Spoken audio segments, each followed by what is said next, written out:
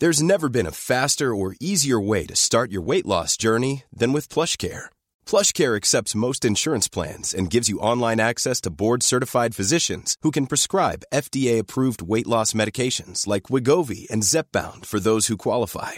Take charge of your health and speak with a board-certified physician about a weight loss plan that's right for you. Get started today at plushcare.com/weight loss. That's plushcare.com/weight loss. plushcare.com/weight loss. Millions of people have lost weight with personalized plans from Noom. Like Evan, who can't stand salads and still lost 50 pounds. Salads generally for most people are the easy button, right? For me, that wasn't an option. I never really was a salad guy. That's just not who I am. But Noom worked for me. Get your personalized plan today at Noom.com. Real Noom user compensated to provide their story. In 4 weeks, the typical Noom user can expect to lose 1 to 2 pounds per week. Individual results may vary. Hey, Dave. Yeah, Randy. Since we founded Bombas, we've always said our socks, underwear, and T-shirts are super soft. Any new ideas? Maybe sublimely soft. Or disgustingly cozy. Wait, what? I got it. Bombas. Absurdly comfortable essentials for yourself and for those facing homelessness. Because one purchased equals one donated. Wow, did we just write an ad? Yes. Bombas. Big comfort for everyone. Go to bombas.com/ACAST and use code ACAST for 20% off your first purchase.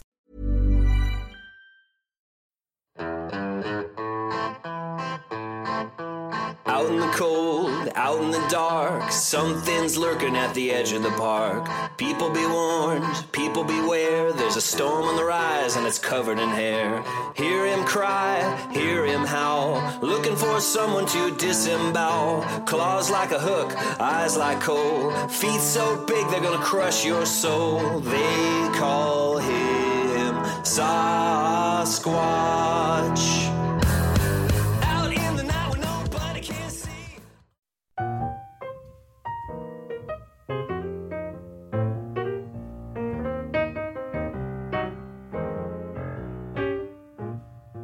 Santa baby, slip a sable under the tree for me. I've been an awful good girl, Santa baby, and hurry down the chimney tonight. Santa baby, a 54 convertible too. This is Yowie Central. Welcome to the show. I'm Sarah. This is the place where we deep dive into mysterious phenomena, mostly yowies, aka the Australian Bigfoot, and other cryptids. We also investigate the paranormal realm, UFOs, and anything else kooky and spooky. We want to hear from you if you've seen a yowie or any other strange entity and you want to share your experience with people who believe you and take you seriously. If you've seen or experienced anything kooky or spooky, get in touch with me at yowiecentral@gmail.com and you can share your story with me and with the Yowie Central listeners. If you're a bit shy and you're not sure that you want to come on the show, but you really need to talk to someone about what happened to you, or you simply want to share your story without your voice actually appearing on the show, get in touch with me and we can have a chat. Remember, you're not alone. We're here to listen and you can debrief with us. Far out. Can you believe it's almost Christmas again? Where did the year go? Poof, it's gone. I don't know what happened. It's whizzed by. Before we get stuck into our conversation today, I just wanted to remind you all that we've got a Yowie Central online shop up and running. You can find it on the Redbubble website. That's Redbubble. Jazz, a regular guest on our show and Yowie Central's paranormal consultant, is also a gifted artist, and she's created a dozen or so awesome designs, including a couple of Christmassy Yowie ones. So if you've been listening to the show and you'd love to support us, we would really appreciate that. You can buy T-shirts, hoodies, stickers, mugs, mouse pads, or all sorts of things. Lots of different kinds of products that you can buy with the Yowie Central logo or with Jazz's beautiful designs on them. We only make a couple of bucks on each product, but it all helps keep Yowie Central running. And a big thank you to long-time listener Wayne McMillan, who always posts really interesting stuff in the Facebook group and who gave Jazz a really cool idea for a T-shirt design. So she's created one with your idea, Wayne, and she's added it to the shop. Really appreciate your suggestion. If anyone else has other suggestions for designs they'd like to see in the shop, get in touch with me and I'll ask Jazz to create something for you.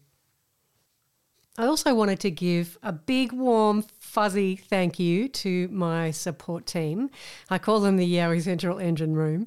My Facebook admins, Jazz, Kaz, Gaz, that's Jasmine Winter, Karen Frost and Gary Lynn, and also Daz and Mark, who aren't admins but a huge support to me behind the scenes. Another huge thank you goes out to all of you beautiful people out there who not only listen to my show but send me beautiful messages of support and encouragement. I read them all and they really mean the world to me. And finally, I'm so grateful to every single guest who has kindly shared their experience and ideas with all of us throughout the year. There wouldn't be a show without you. You guys are amazing. Thank you so much. And last but not least, my beautiful Flyboy. Flyboy actually bankrolls this show, so we all have him to thank for making it possible. He also puts up with my tech-related temper tantrums, and he always calmly and patiently fixes any problem that I have. I'm so grateful to him, and I'm so grateful to all of you guys. You always have my back and it means so much to me. I really deeply appreciate it. If anyone's interested in the Mindspeak phenomena related to Yowie sightings, and I know there's a lot of you out there who are, I had a chat with the adorable Jay and Asper Cats of Anomalies Down Under, which you can find on their YouTube channel under that name. And I had a little chat with them about my own experiences over the last 12 months. I haven't shared a whole lot with you guys on the show, and it was actually kind of nice to get the chance to talk about a few of the things that have been happening with me. I posted a link to the show in the Facebook group, but if you're not in that, you can always find it by heading over to YouTube and searching for Anomalies Down Under. And I think they called the episode Beauty and the Beast. Today, I'm so excited to share with you a Yowie report from the Mount Disappointment area in central Victoria. Well, actually, Daniel had 3 sightings and also a story that his dad related to him, and then a UFO sighting from when Daniel was a child. So, without further ado, let's jump into today's show. Here's Daniel.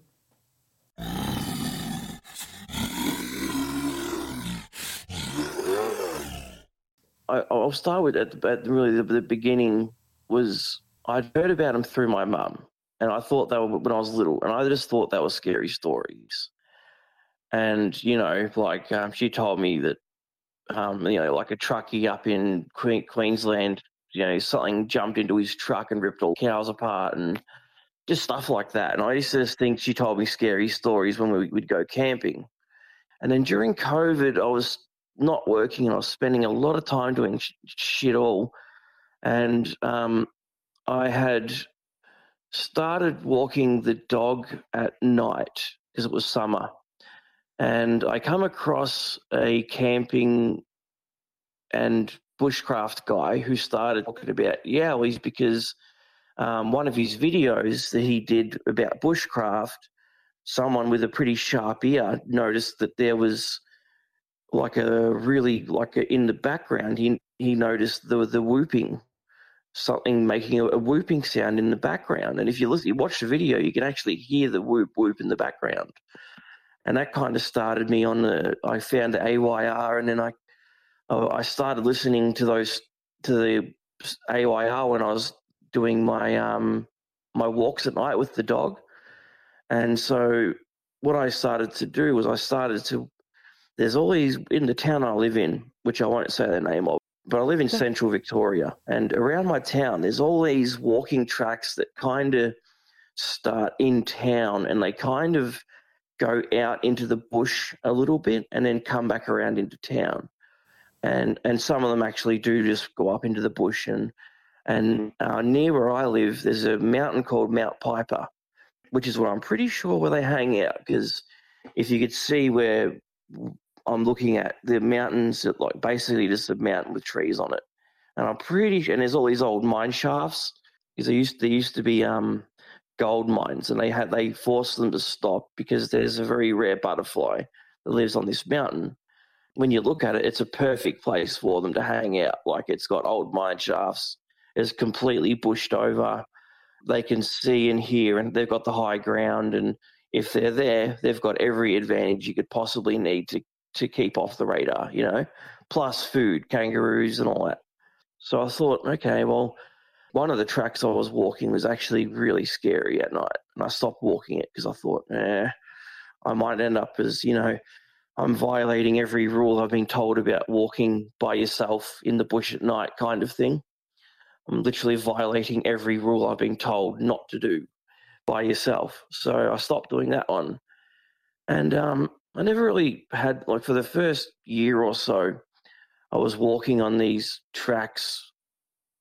Not a great deal happened. Honestly, for a long time, nothing really. I would walk the same kind of tracks. Not much would happen. Sometimes I would hear things in the bush, but one thing I noticed was there was snapped trees. When I went down these paths a couple of times during the day, there was snapped trees and stuff everywhere. And the kind of ones that, like the eucalypts that are like, say, 10 inches wide, just snapped. Like, you can't tell me that's wind, Anyway, that's how it started. I became very, very, very interested in it. And also the Dogman stories from America, but I don't, I'm not that into, I don't like to think about them too much. But yeah, I listened to all the AOR stuff, and then me and my brother found a new track, right? And I've moved in with my brother, so I split up with my ex now, and we would go for walks, and now what's happened is we've found a new track, which it is a lot closer. So basically, on the other side of this track, if you keep going, there's a creek, and if you keep going that way, it's just bushland and farms. So there's no towns or anything for ages. So there's this massive. So on the other side of this track, there's a massive area where they can, you'll understand what I'm talking about soon when I think that they do a bit of a loop, like they kind of roam a general area around here. Because I remember there's a train track that I used to walk up. One of my favourite stories of yours was the guy that saw the Yowie behind the freight train. Remember him? Yeah, I do. That's my favourite episode. He's a funny guy. He was lovely. That was Jeffrey, I think it was, wasn't it? Yeah. The cartoon. Yeah. Yep. I thought, when I started looking at my town, like, I'm thinking, these Yowies have been known to come pretty close to towns, even inside of them. And I thought, the town I live in would be quite easy to move around at night undetected. There's a lot of trees, there's train tracks, there's creeks. The town's split in two by a bridge. There's a lot of people, like my other brother was like, you'll never see anything. Now, my old man actually had the first, every now and then I used to go woodcutting in my teenage years, and every now and then would be up there, and it'd be very, very unsettling. There'd just be this mood in the air, and my dad would be like, okay, I think we should probably work a bit quicker and get out of here today. and I would also feel like, yeah, there's something weird going on, and we would take the dog, and the dog she would normally run off, and sometimes she wouldn't. She would stay with us, and she wouldn't go anywhere, and we would cut the wood, and like I said, you would feel like you're not wanted in that area, so we would just cut the wood and go. And then I never had any idea that I was only a teenager. This is 20 years ago almost. So I know all about the feelings, and the tracks that I was walking, I wasn't really getting much feelings like that. I did a couple of times, and one time on one of the tracks, it sounded like something rather large slid down the creek and fell over, and I kind of like stopped and just kind of shined my torch in that area and just kind of left that area because it sounded like something massive fell down into, like it slid down the side of the bank, and it just everything went dead quiet. And I was like, okay, that's a bit odd. So I just kind of tried to look, and then I got a bit scared because I was by myself and I left. So, sorry, totally got sidetracked. My old man, he actually, when he was coming down the hill with a full load by himself, he said that one day a smallish monkey man ran across the road directly in front of his truck. And I'm like, what do you mean monkey man? He goes, it was like a little man, but like a monkey, like covered in hair, just ran across the road, probably about 5 foot tall. Like, that sounds like the description he gave me sounded like a brown jack kind of thing. And it's like, that's really odd. Like, because I was at that point, this is when I was investigating it, and I was talking to everyone in my family and friends that had had experiences. And my dad said, yeah, I saw this little monkey man run across the road. You know, he had long hair, and it was really weird. I'm like, oh, okay. And then my younger brother had an experience. He would go out and party with his friends at a property that his friend owned. And I'll try and get through my family's ones quickly because they're not that as intense as the ones that I've seen. Now, on this property, which there's actually been quite a lot happened there, my younger brother, after a party weekend, he decided to stay out. On this property, there's what's called the Octo, which is it's a large octagonal building, like a communal area with a fire in the middle. It's like a cabin, but it's open fronted. Like the front's open. It's got 8 sides because it's an octagon. There's beds in there and a fire pit, and then there's on the other side there's an area for preparing food and drinks and whatever. And then if you go further up, the guy that owns the property, he has his own little cabin that he stays in sometimes. It's a actual proper cabin. It's pretty manky in there. Like he's never really, but my brother was staying in this octo thing by himself one night because he couldn't get a lift out until my dad came and got him the next morning. He's like, that's all right. He would just, have a sleep and sleep off the party, right? So he's laying there, and in the middle of the night, he's kind of woken up, and he said to me, his words were, he said, it sounded like a freight train on 2 legs went smashing down the hill on the left-hand side. If you stand looking out the door, on the left-hand side, there's bush on the left-hand side. And he said that it was like a freight train would come from the top of the hill, which is a couple hundred meters, come smashing down the hill, and he got up and he went, hello? And it just stopped.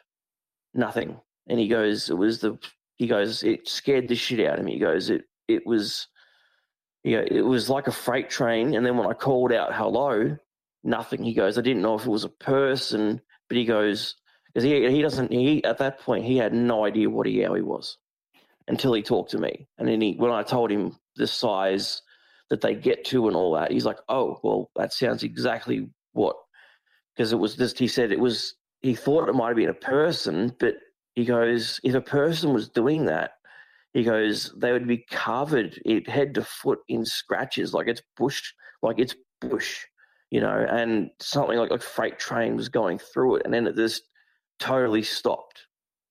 And that's all he had for that experience, is he just kind of shined a torch around a bit, and then he just kind of built up the fire a bit and just he kind of just sat there and looking out the door, which would probably, if I was in his shoes, I'd be like, and then, so he had that experience, and there's nothing really more to that. He just said a freight train. And to me, that sounds like a Yowie running down because the guy that owns the property, I asked him about it, and he'd said, yeah, I've had things bash on my cabin when I'm in there and all sorts. And he said the most interesting one was he was also laying down after a party weekend, and he said he heard, oh, sorry, my brother's experience, he could hear the thump, thump, thump, thump, thump, 2 legs. That's why I think it was we both think it was a Yowie because he thought it was a person because he could hear thump, thump, thump, thump, thump like a person running. What was the location? This is Mount Disappointment. Oh, yeah. Which is near where I live. That happened up there. And, yeah, there's a couple more. And the guy that owned the place, he said he was laying down and he just heard something go. He just heard thump, thump, thump, thump, thump, something running down the hill, but not through the trees. It went to the cleared bit. And then it jumped onto the roof, bang, bang, bang, bang. And then this property is like basically in a valley. So the roof to the ground at the front is about 8 foot maybe. But because it's built on a almost 90-degree angle from the back roof, from the back end would be about double that, if not more. So whatever it is, launched and landed and ran up the creek because it was summer and the creek was empty. And then it ran up the empty creek bed. So the ground was hard as well. So whatever's come running down the hill, it's jumped and landed at least a 15-foot, possibly more drop, and then run up the creek. And the same thing, thump, thump, thump, thump, thump. It was like a kangaroo's not going to do that. So that's his experience. And then there's another this is the most significant one that I managed to get, was these 2 guys had stayed the same deal. They stayed there after a party. And what happened to them is one of them woke up and he saw 2 6-foot tall or more. He couldn't at first make out what they are, but he kind of nudged his friend awake, and they were both looking at him, and they said there was the fire had died right down to embers, but it was still smoking, and he said he could see the smoke, and then he said the 2, he thought they were like people at first, but then he noticed he could only see their outline, and the outline was furry or hairy. And he was, like most people who have never come across this, his brain is just having a total brain fart. Like, what the fuck? What is this? What am I looking like? He has no idea what he's looking at, except it's like a 6-foot tall person or something that is covered in hair or fur or something. And then he realized it wasn't a person, because what's happened is both him and his friend are looking with their mouths open, like neither of them made a noise, as in the people that were watching. They were just totally dumbfounded. Like when they noticed the fur, the hair or fur, they were just, and the size, they said 6 foot and above. And then one of them, what I presume was a Yowie, like I'm just going to have to presume because it's hairy, has turned around and looked right at him, and he said you could see the smoke coming up. He could see the shape, and it was definitely covered in hair. And then he said the thing that stood out was it had these massive eyes, like massive.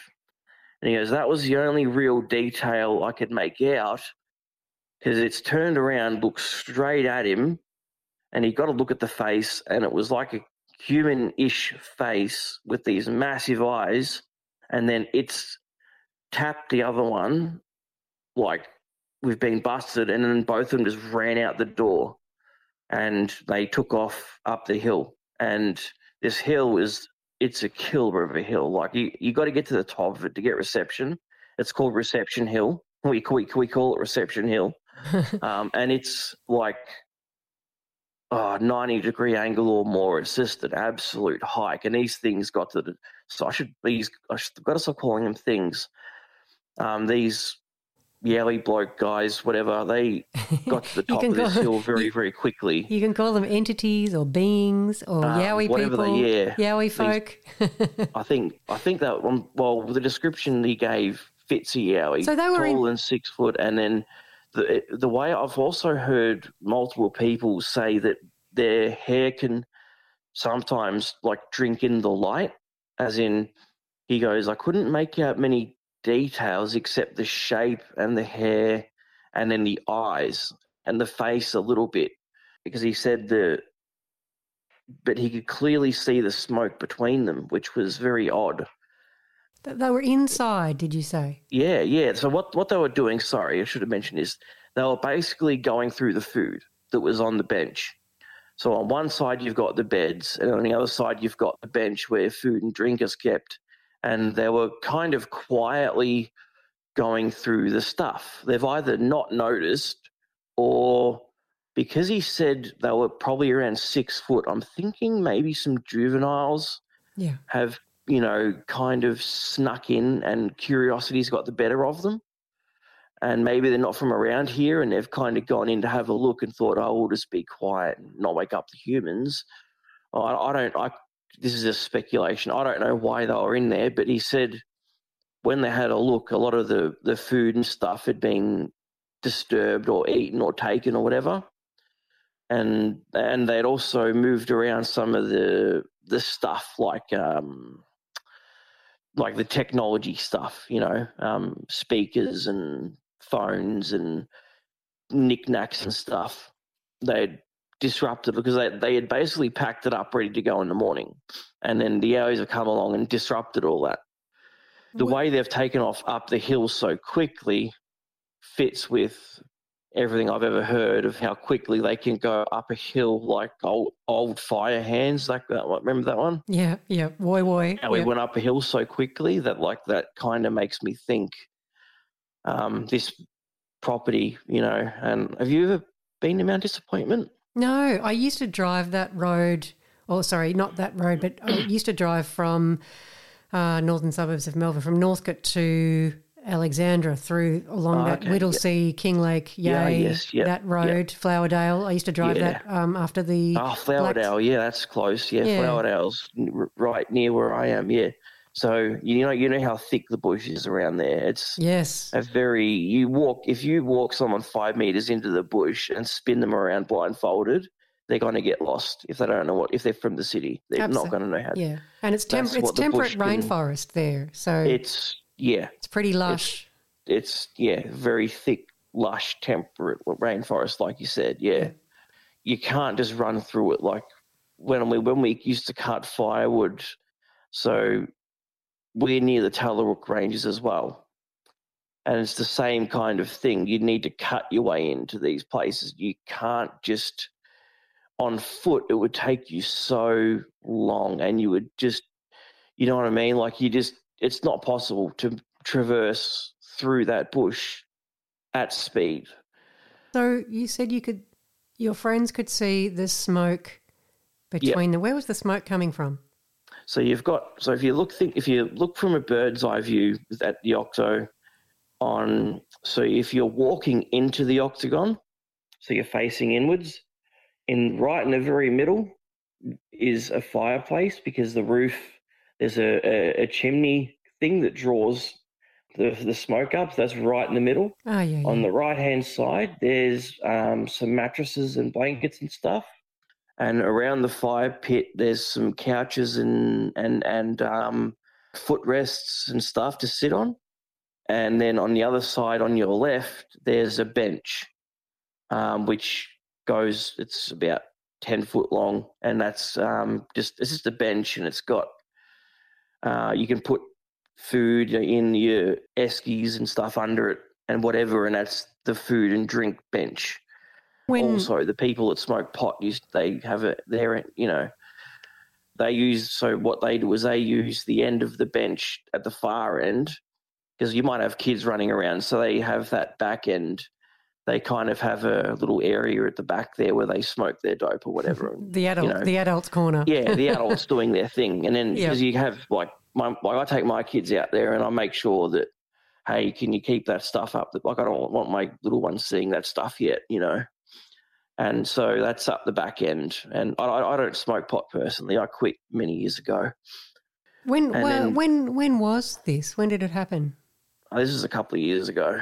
They said it was a couple of years ago, 2 or 3 years ago. My brother's experience was maybe 4 or 5 years. He said he was 17, so that would be 6 years ago now. But he told me a couple of years ago. So during the COVID thing is when I'm gathering these stories. Before I'd had mine, basically. Right. And this was the first one where I actually talked to people that had firsthand seen them. Me and my brother actually, we would stay out there, and we actually had an experience one night, and this is very odd. Some creature of, I don't know, my brother, he's in denial. He thinks it was water hens. Some creature was screeching its head off one night. When you come into this property, there's dams and stuff. And yeah, this creature was screaming, and me and my brother, we were like, what is that? So we shined our torch and it stopped.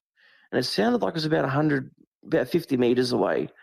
And then we're like, okay, that was weird. We go back to doing things. You know, I've got my kids there, 3 of my kids there, you know, doing there. And then it sounds like it's gone up the hill a bit and started screeching again. And it sounded like a woman being murdered. And it was screeching. And my brother's saying it's a water hen. I'm like, okay, but a water hen isn't big enough to make that noise. Like, the noise sounded like it was coming from something big. Like it had a bit of, like, it was too loud to come from a little creature.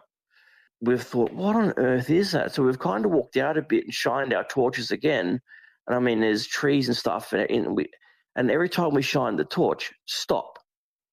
And then it's gone, and then it's kind of gone up the hill, and then we're in the octagon area, and then if you go straight out the front of the octagon, up the hill, it sounded like it's gone up to the top of the hill, and it started screeching. And I said to my brother, I said, stop, let's not do anything. Let's just let it go.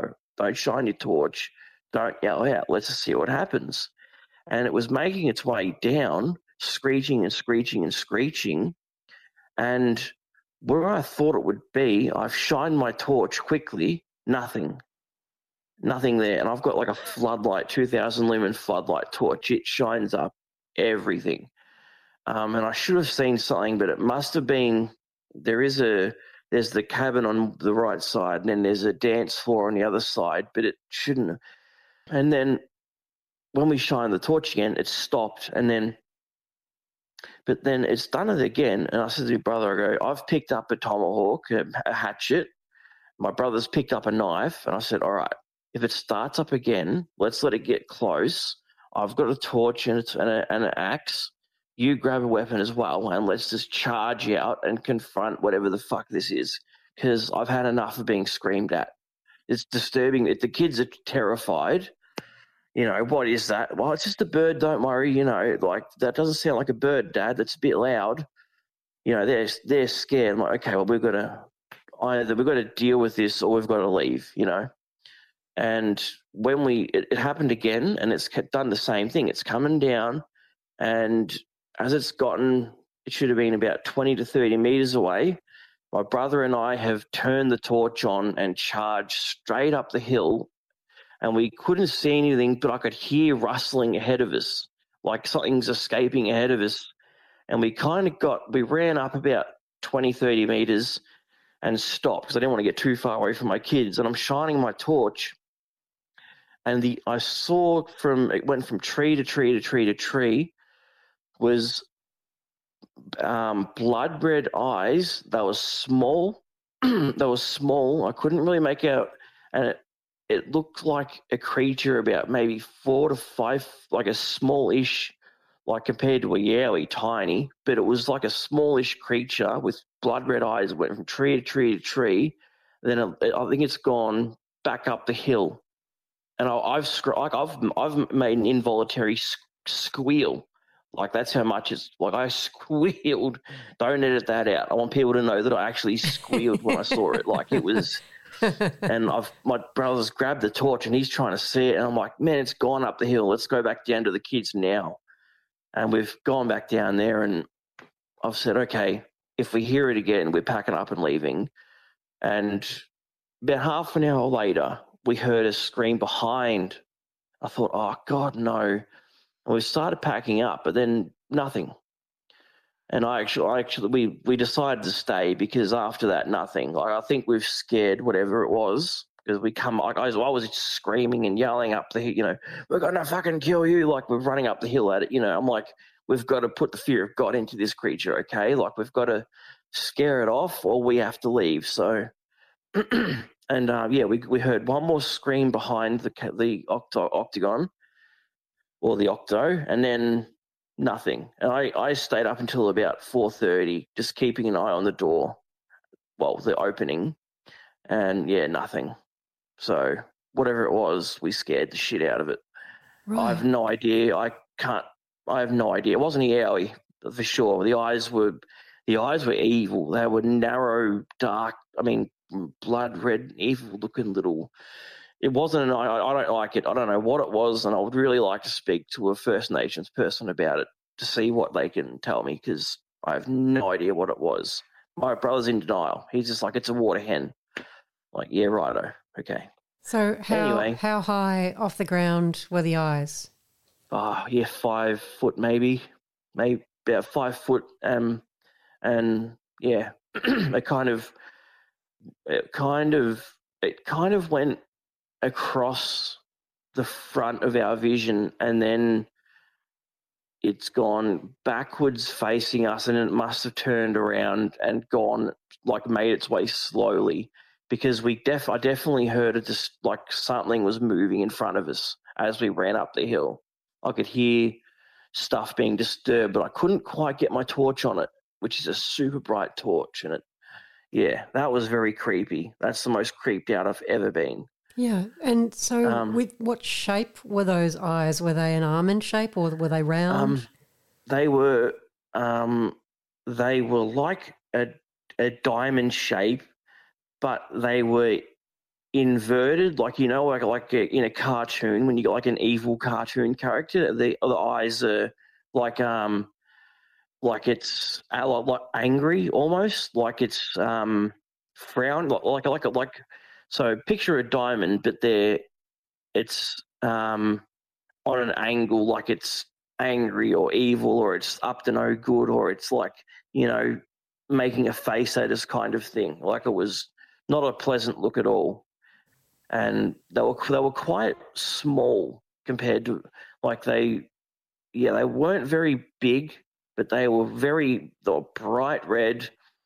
And like I said, diamond shape, but they were up on an angle, like angry frown, evil, I don't like you kind of thing. It was very, very disturbing. Like, I don't blame you. I've never heard of anything like it, and I've listened to a lot of stories. Did they blink at you? No, but it was probably from tree to tree to tree was about 5 to 10 seconds. And then it's my brother's, like, where he was standing, he couldn't see it. And then when he grabbed the torch, I've noticed it go up, like back away behind a tree. And then that was it. Like, I'm assuming it's turned, or it is definitely an it has turned around and made a quiet escape up the hill. Because, like I said, we were armed and dangerous, and I think we scared this thing because there was this sound, this weird sound, like a squeaking sound as we were chasing it. I forgot to mention it was making like a squeaking kind of. Yeah, but that was very disturbing. A vocalization. Yeah, but very faint. Like, it was hard to tell. You had me and my brothers, like, making noise with our feet, and then we had this thing making. It was definitely going from bush to bush or whatever, because I could hear bushes being disturbed ahead of us. I could see bushes moving, but we just could not get eyes on it until it kind of come across and then went back up the hill. And this hill is so steep, and also in the back of my mind, I was like, we need to get back down to the kids, like, right now. So, yeah. Yeah, so So it's night time. What time of Yep. night was it? Oh, shit. It was almost bedtime, probably 11. Yep. So it's 11 about o'clock or so, 10:30, 10 to 11. My kids were laying down to go to sleep, and me and my brother were just sitting there looking at the fire pretty much. We'd had dinner. We were just sitting around talking what, brothers talk about, girls and parties and whatever, I'm 33, but he's 23, so. So there's lots of girls and lots of parties. Well, we're just talking about parties we're just talking brotherly crap, well, you wouldn't know because you're not a boy, but we're just male chit-chat, Yeah. just whatever. And then, it turned pretty sinister pretty quick, I'm telling you. How close to the octo do you think it was before you went running out there? Would 20 to 30 metres. So if you go directly out, there's a path that goes up, and it leads up to the cabin, which is just to the right a little bit, and then on the left, which is a bit more to the left, maybe 5 to 10 metres off the path, there's another smaller building which has been levelled out, and that's like a stage dance floor kind of thing if they have a bigger party. And it was in between that, and that was about 20 to 30 metres, and I let it get as close as I thought. Like, I thought it was pretty much in between the cabin and this dance floor, which would have made it from 20 to 25 metres away. And we've gone full bore up the hill, but, we're humans and we're slow, and I'm getting a bit tubby. So we, whatever it was, definitely got up quicker than us. And then, but it got pretty close. Like, I don't understand why it kept coming so close. Like, I don't understand. I don't know if it was observing us for a time. I have no idea. Like, it. Well, that's what I was asking myself as you were telling the story, was that why was it calling attention to itself by screeching that close to where you all were? Yeah. Was it communicating with another being, or was it trying to get your attention, to get you to come out? That's what was going through my head. Once we come after this, so it's the first one was like, that was weird. The second one was like, that's very weird. And then when it's coming down from the top of the hill, that's when my mind started going, is this thing trying to lure one of us out? Is this thing communicating with something that's behind us? Is it trying to distract us so another one can get the kids? So my mind was working. So that's why when we've gone running out, it's been full bore, we're going to kill you, get away kind of thing. And the whole time we're going up the hill, I constantly kept looking back at the octagon, and I said to my kids, I said, if you see anything, scream as loud as you can. So we would come straight back. But we weren't far enough away for anything to get to them. Because we made sure they were right at the back, and but I was exactly thinking what you were. Like, is it trying to lure us out? Is it communicating? Or is this creature is it stupid? I don't know. Like, is it making a mating call for all we know? But I think it was something sinister. Personally, that's just the feeling I got. And that you can usually rely on your gut to give you a feeling of whether something's sinister or not, can't you? Yeah, my gut, like after it came down the hill the first time and I just shined my torch, that was when I picked up the hatchet. And I've got a little knife that I carry, a little pocket knife everywhere I go because it's just handy to, have. But my brother armed him, so he got a knife as well. I thought, this is getting weird. So it definitely, we felt like it was not friendly at all. And do you know if anyone else who's stayed there has seen something similar? No, the couple of people I talked to about it seemed like, it was probably this or it was probably that, like it was a koala it's like, no, I've heard koalas. Like so no one that I spoke to had seen anything like that. We've got a few people that have had like the Yowie kind of stuff. But one older guy said, he goes, it doesn't surprise me. He goes, this place can get a little bit wild at night. He goes, I've had myself scared pretty badly out here by myself a couple of times. But he said nothing's ever happened to me. He's just being scared, that's all. So, right. Look, it doesn't surprise me in that area. I always wondered when I was driving backwards and forwards every day through King Lake and Flowerdale, I always used to wonder, there's got to be Yowies around here for sure. Absolutely. It's just too good. It's just too especially with the amount of kangaroos and food that they can hunt, like it's just too good for them not to live there, you know. I mean, I'm not an expert, but if I wanted to live somewhere, then yeah. There's a lot of game, there's a lot of water, there's a lot of shelter, there's lots to hide behind. There's lots of big trees. Very tall mountain ash and lots of ground cover as well, lots of ferns, lots of bracken. Yeah. Bracken, exactly. They can just duck down. There's just so much, you know. Food, exactly like you said. Speaking of which, on this property there's two dams. One of them they swim in, and that one filters out to a creek.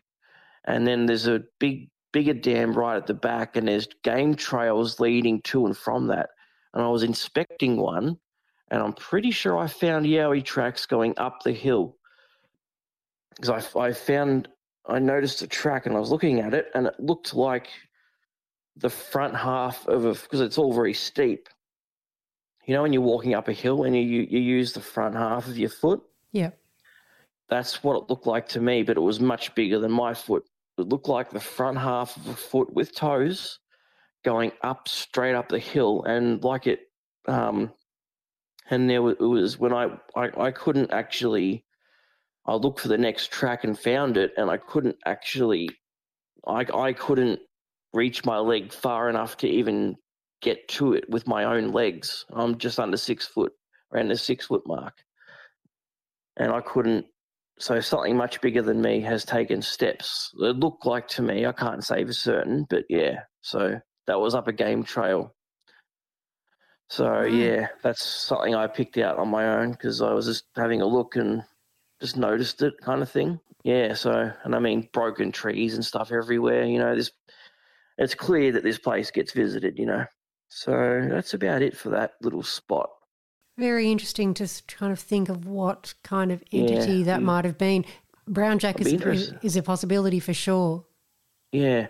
Well, I was wondering what you would make of the drinking in of the light with, you know, the one with where they were looking across, like with the fire. It was down to like embers, but it was still kind of.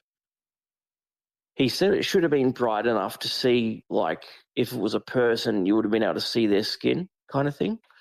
So I was wondering how much you've heard about their hair, like drinking in the light, so to speak. Not know if drinking's the right word. Their light is their hair or fur. Does that like disperse light or something? You know what I mean? Like, I'm just trying to think of whether I can add anything about that creature. I guess because you didn't see it, it's very hard to know exactly what it was. It does sound like a brownjack, but it might not have been. Humanoid shape. Now that you mention it, brownjacks do like to fuck with you, don't they? Well, they have that reputation. They do like to. Yes. Sorry to interrupt, but I've just noted now that you mention it, they have been known to be almost nasty.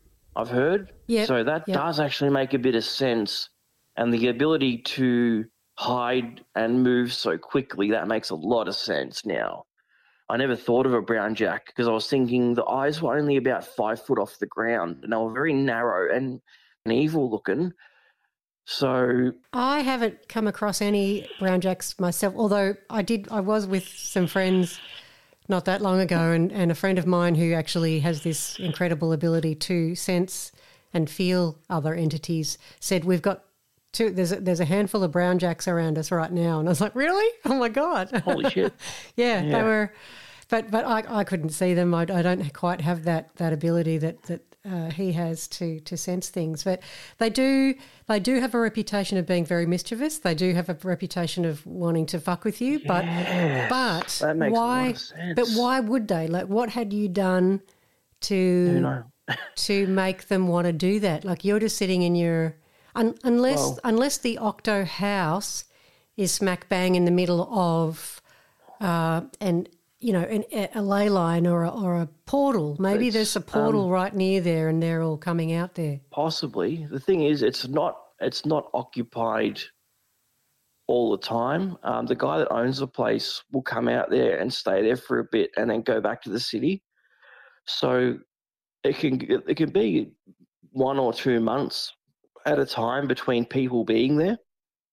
And there's never, as far as I know, there's never been any damage that's inexplicable.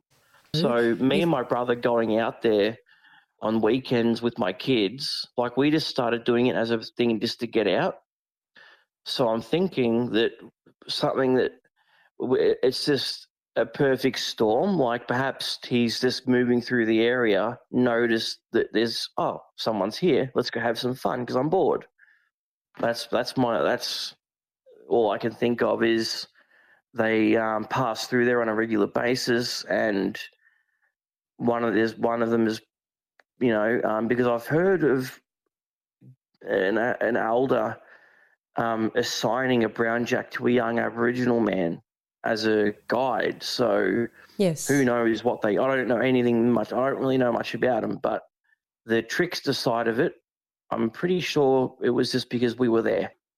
On my show a few years back now, we had Joel on the show. He was on maybe 2 or 3 episodes, and he was talking about he had his own brown jack spirit that was gifted to him. That might be where I heard it. Yeah. Yeah. So it could also be if there's no one staying in that that house very often, they've got kind of free reign of the property. Maybe when people all of a sudden, there are humans, they maybe consider it their space, and they're like, what are you doing here? And maybe they're a little bit annoyed by that. Yeah. Oh, I mean, if there's a party happening, obviously they're not going to. But, like these incidents happening, maybe because it's post-party, the people that have had experiences have had them because the local, maybe, because I have this theory that they range, like they have like a range that they kind of, you'll understand why when I explain my own experiences, but they have like a bit of a range that they cover over, maybe it's, for some it might be, their range might be a couple of days. Some of them might have a range that it takes them a week to get around. But yeah, I'm thinking that the locals come back in to habituate the area, and if there's someone there, they might not notice them, or in the case of me and my brother, they've decided to screw with us. Because the two that the people saw, maybe the Yowies have thought, okay, everyone's gone, let's have a look in there and see what they've left. Maybe they take food or stuff that gets left behind after parties. Like, you never know. So that might be why they come in, is they think everyone's gone and no, someone's here, shit. Unfortunately, we've had an encounter with something that's less than, well, scary. Maybe it's running up the hill laughing. We don't know. Yeah. It's that time of the year. Your vacation is coming up. You can already hear the beach waves, feel the warm breeze, relax, and think about work. You really, really want it all to work out while you're away. Monday.com gives you and the team that peace of mind. When all work is on one platform and everyone's in sync, things just flow. Wherever you are, tap the banner to go to Monday.com. You should celebrate yourself every day, but some days you should celebrate with jewelry. Whether you want to commemorate an unforgettable moment or just bring some added sparkle to your collection, Blue Nile can offer you expert guidance and a wide assortment of jewelry of the highest quality at the best price. Go to BlueNile.com today and experience the ease and convenience of shopping Blue Nile, the original online jeweler since 1999. That's BlueNile.com. BlueNile.com. Why don't you tell me about your Yowie experience? Okay, so that starts with, so I explained how I got onto the topic during COVID, nothing to do with walking my dogs. I come across AYR, very interesting. And then I started to notice when I was walking, I started to notice tracks that went out of town through the bush. And on my own, nothing really happened. But then I moved in with my older brother a couple of years ago.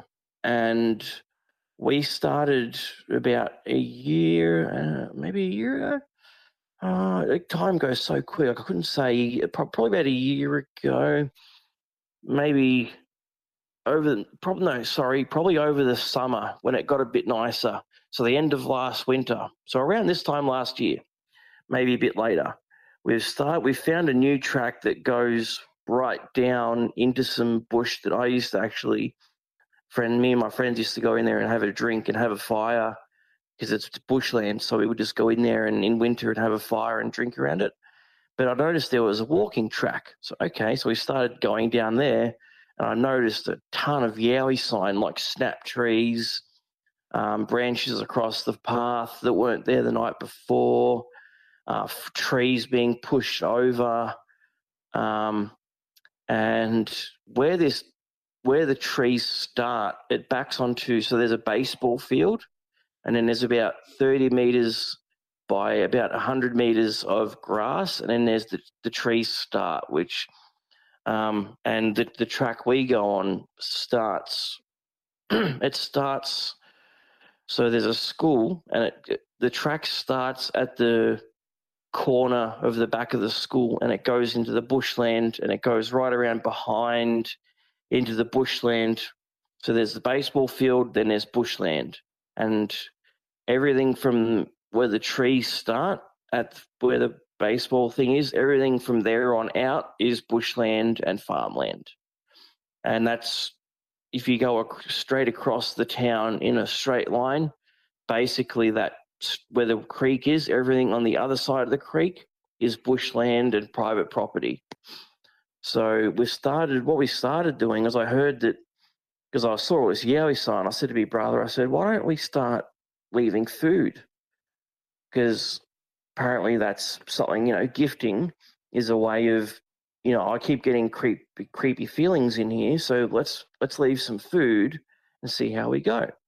So we left some, I think it was peanuts the first time. We just left a bag of peanuts, which took about a week to disappear.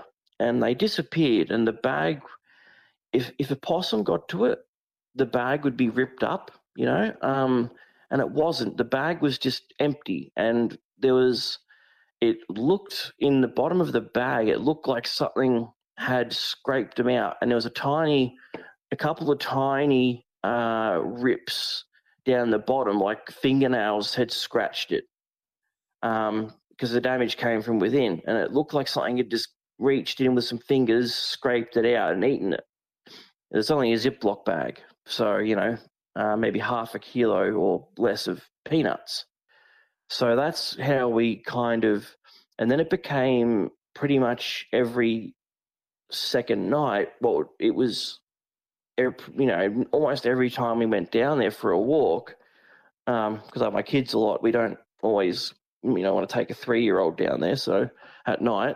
But and pretty much every time we went down there, and the first kind of thing that happened was, usually I would stand there and shine the torch, and my brother would hang it up. We were hanging it up on a tree, so you couldn't see it from the track. So no one walking the track, other people would see it and mess with it.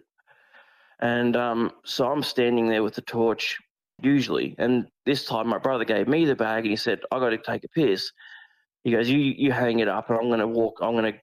So he's walked in, and I've started hanging up the bag, and as I'm hanging it up, all of a sudden my brother just comes sprinting out, going, "Run!" I'm like, "What?" He just grabs me. He's just like, "Let's go, move, run now!" I'm like, "What the fuck? What's going on?" So we've kind of, got going along the track, and I'm like, "What is happening?" And he goes, "There was something in there that took off when I went to take it when I went to go to the loo."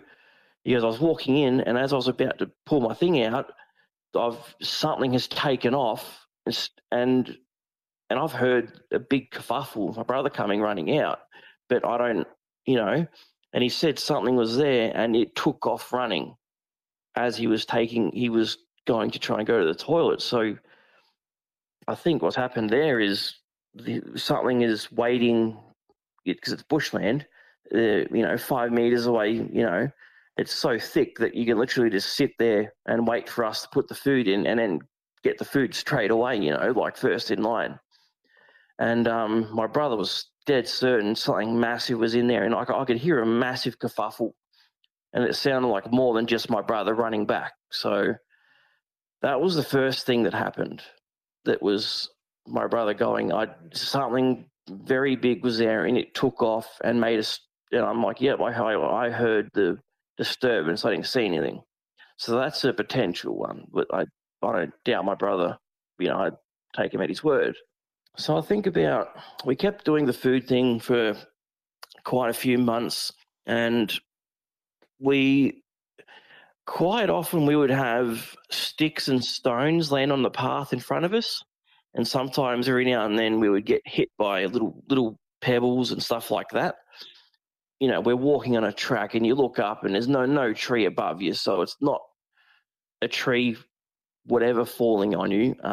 Something's throwing things at you, which I've heard is something if they throw little things, I've heard that means they like you. I've heard, like, that's just something I don't know if that's true, but it seems pretty innocuous to, small little sticks and twigs.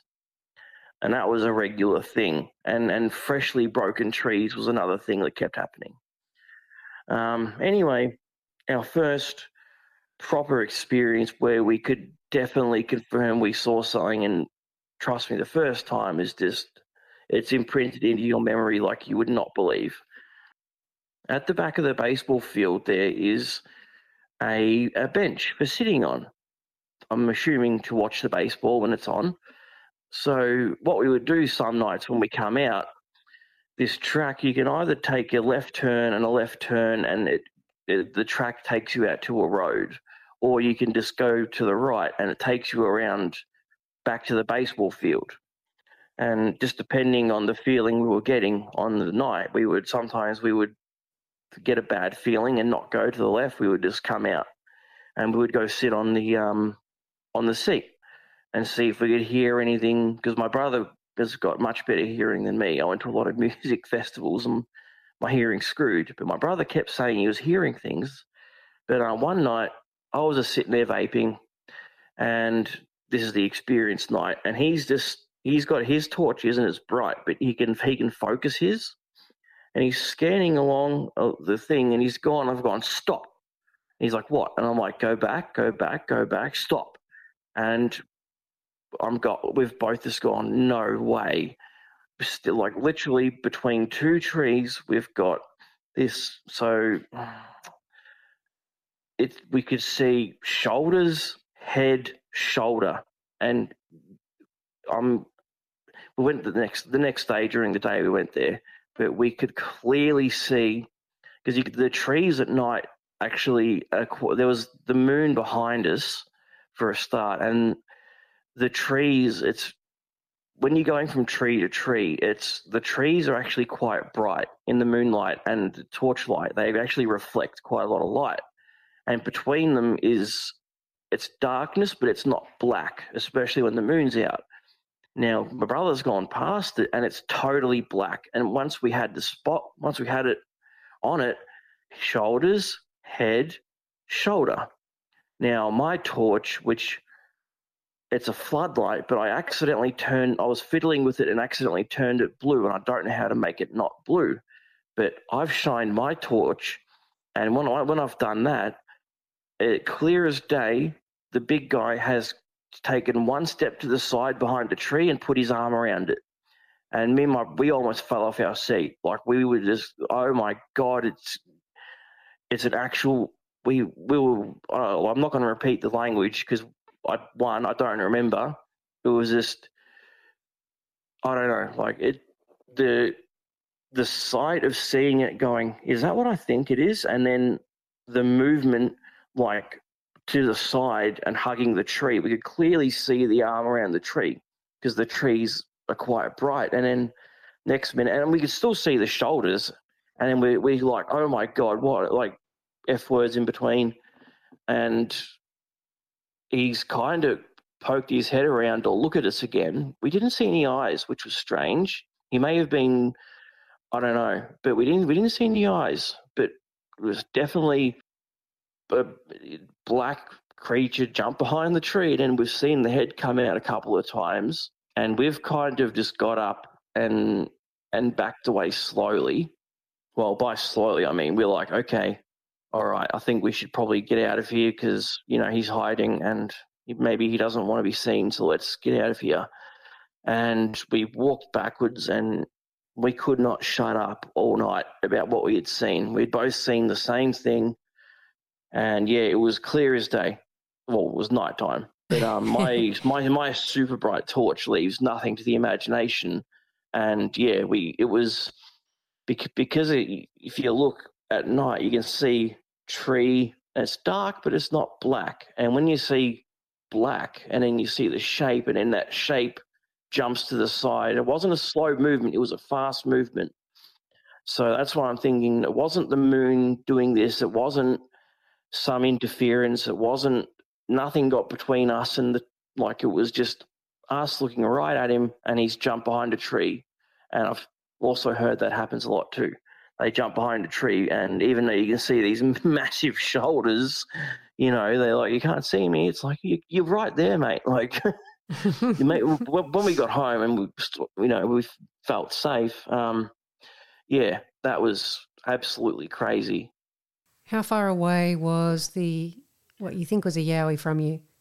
It was, we went in there the next day, and he was probably about 40 metres, I would say. Okay. Probably 40 metres, yep. That was, it took me about 40 steps or so to get to where he was. And another thing I forgot to mention the next day was I thought he was a little bit like short, but the next day what I didn't realize is where he was, where the trees start, there's actually a decline of about 45 degrees. So I thought he was about 6 foot, but by the time we got to his tree, because I could see his arms on either side. I could see the arms coming down at first, and they were like and there's grass there that comes up to my chest. Yeah, and plus it's on an angle. So we're seeing from his knees or waist, or probably his knees. So you've got another. Yeah, he would have been about 8. He would have been up around the 9 foot range or more, possible, I reckon. After we figured out he was on an incline, and there was grass that we didn't know was so tall. So yeah, 40 to 50 meters, and yeah, he was a big boy. He was big. Big boy. Because the trees, the distance, like he filled up this distance, and it would have been a full meter across the shoulders at least. He was a big boy. Like, once we figured all that out, how far away he was, plus the incline, plus the grass, I was like, oh my God, he was massive, you know. Yeah, and because I remember the branch was just below his head, and I'm looking up at it going, holy shit. He was huge. Like, there's no mistaking what it was now. That he was massive. Like, that wasn't a trick of the light. So you were in a clearing, and there's no other trees between you and where the Yowie was standing? No, it's over time they've cleared it for the baseball field, and over time where the trees start, the council clears that out because of fire hazard. we almost got burnt down in Black Saturday. Very scary, terrifying actually. So the council clears a lot of the. So it was no, there was grass, which is about chest high on me, a little bit of scrub and some branches are down, but not much. So it was pretty clear. Like from what we saw, there was nothing between us. It was we like looking directly at him. Yeah. How tall are you? I'm just under 6 foot. I'm about 5'10" or 11. Okay. So do you think when you first noticed this dark shape there between the trees or on both sides of the tree, was it moving at all or was it standing still? Statue. Like, yeah, he was in, I get the impression he was a lookout and he was standing stock still, wasn't moving a muscle. And my brother had the torch on him for maybe 30 seconds and I went, And then when I put mine on it, then he moved. So with the torch on the being, could you make out hair and the colour of the hair and the skin? No, we couldn't make out because it was about 50 meters, 40 to 50 meters is quite a distance. I noticed I could see the shape of him clearly, and I could see that the shape he was hairy. But as for facial details and all that, I could see the arms, like a little bit of. So he was like, his hair, would have had to have been dark brown or black. I'm thinking black because I could see between his arm and his body. I could notice that. So he had massive shoulders and I could see the arm between the body. And that's why I kind of got tripped out a little because I'm thinking he should be way bigger than what I saw. And then the next day, obviously. So, I could make out his arms were very long and the outline was fuzzy. So that would be the hair, I'm assuming. Yeah. Yeah. So you couldn't see any eyes or eye shine reflected in the torch? No. As soon as my big one went on him, he moved. So, because my brother's torch isn't very bright, I don't know. He may have been looking away, so we couldn't see his eyes.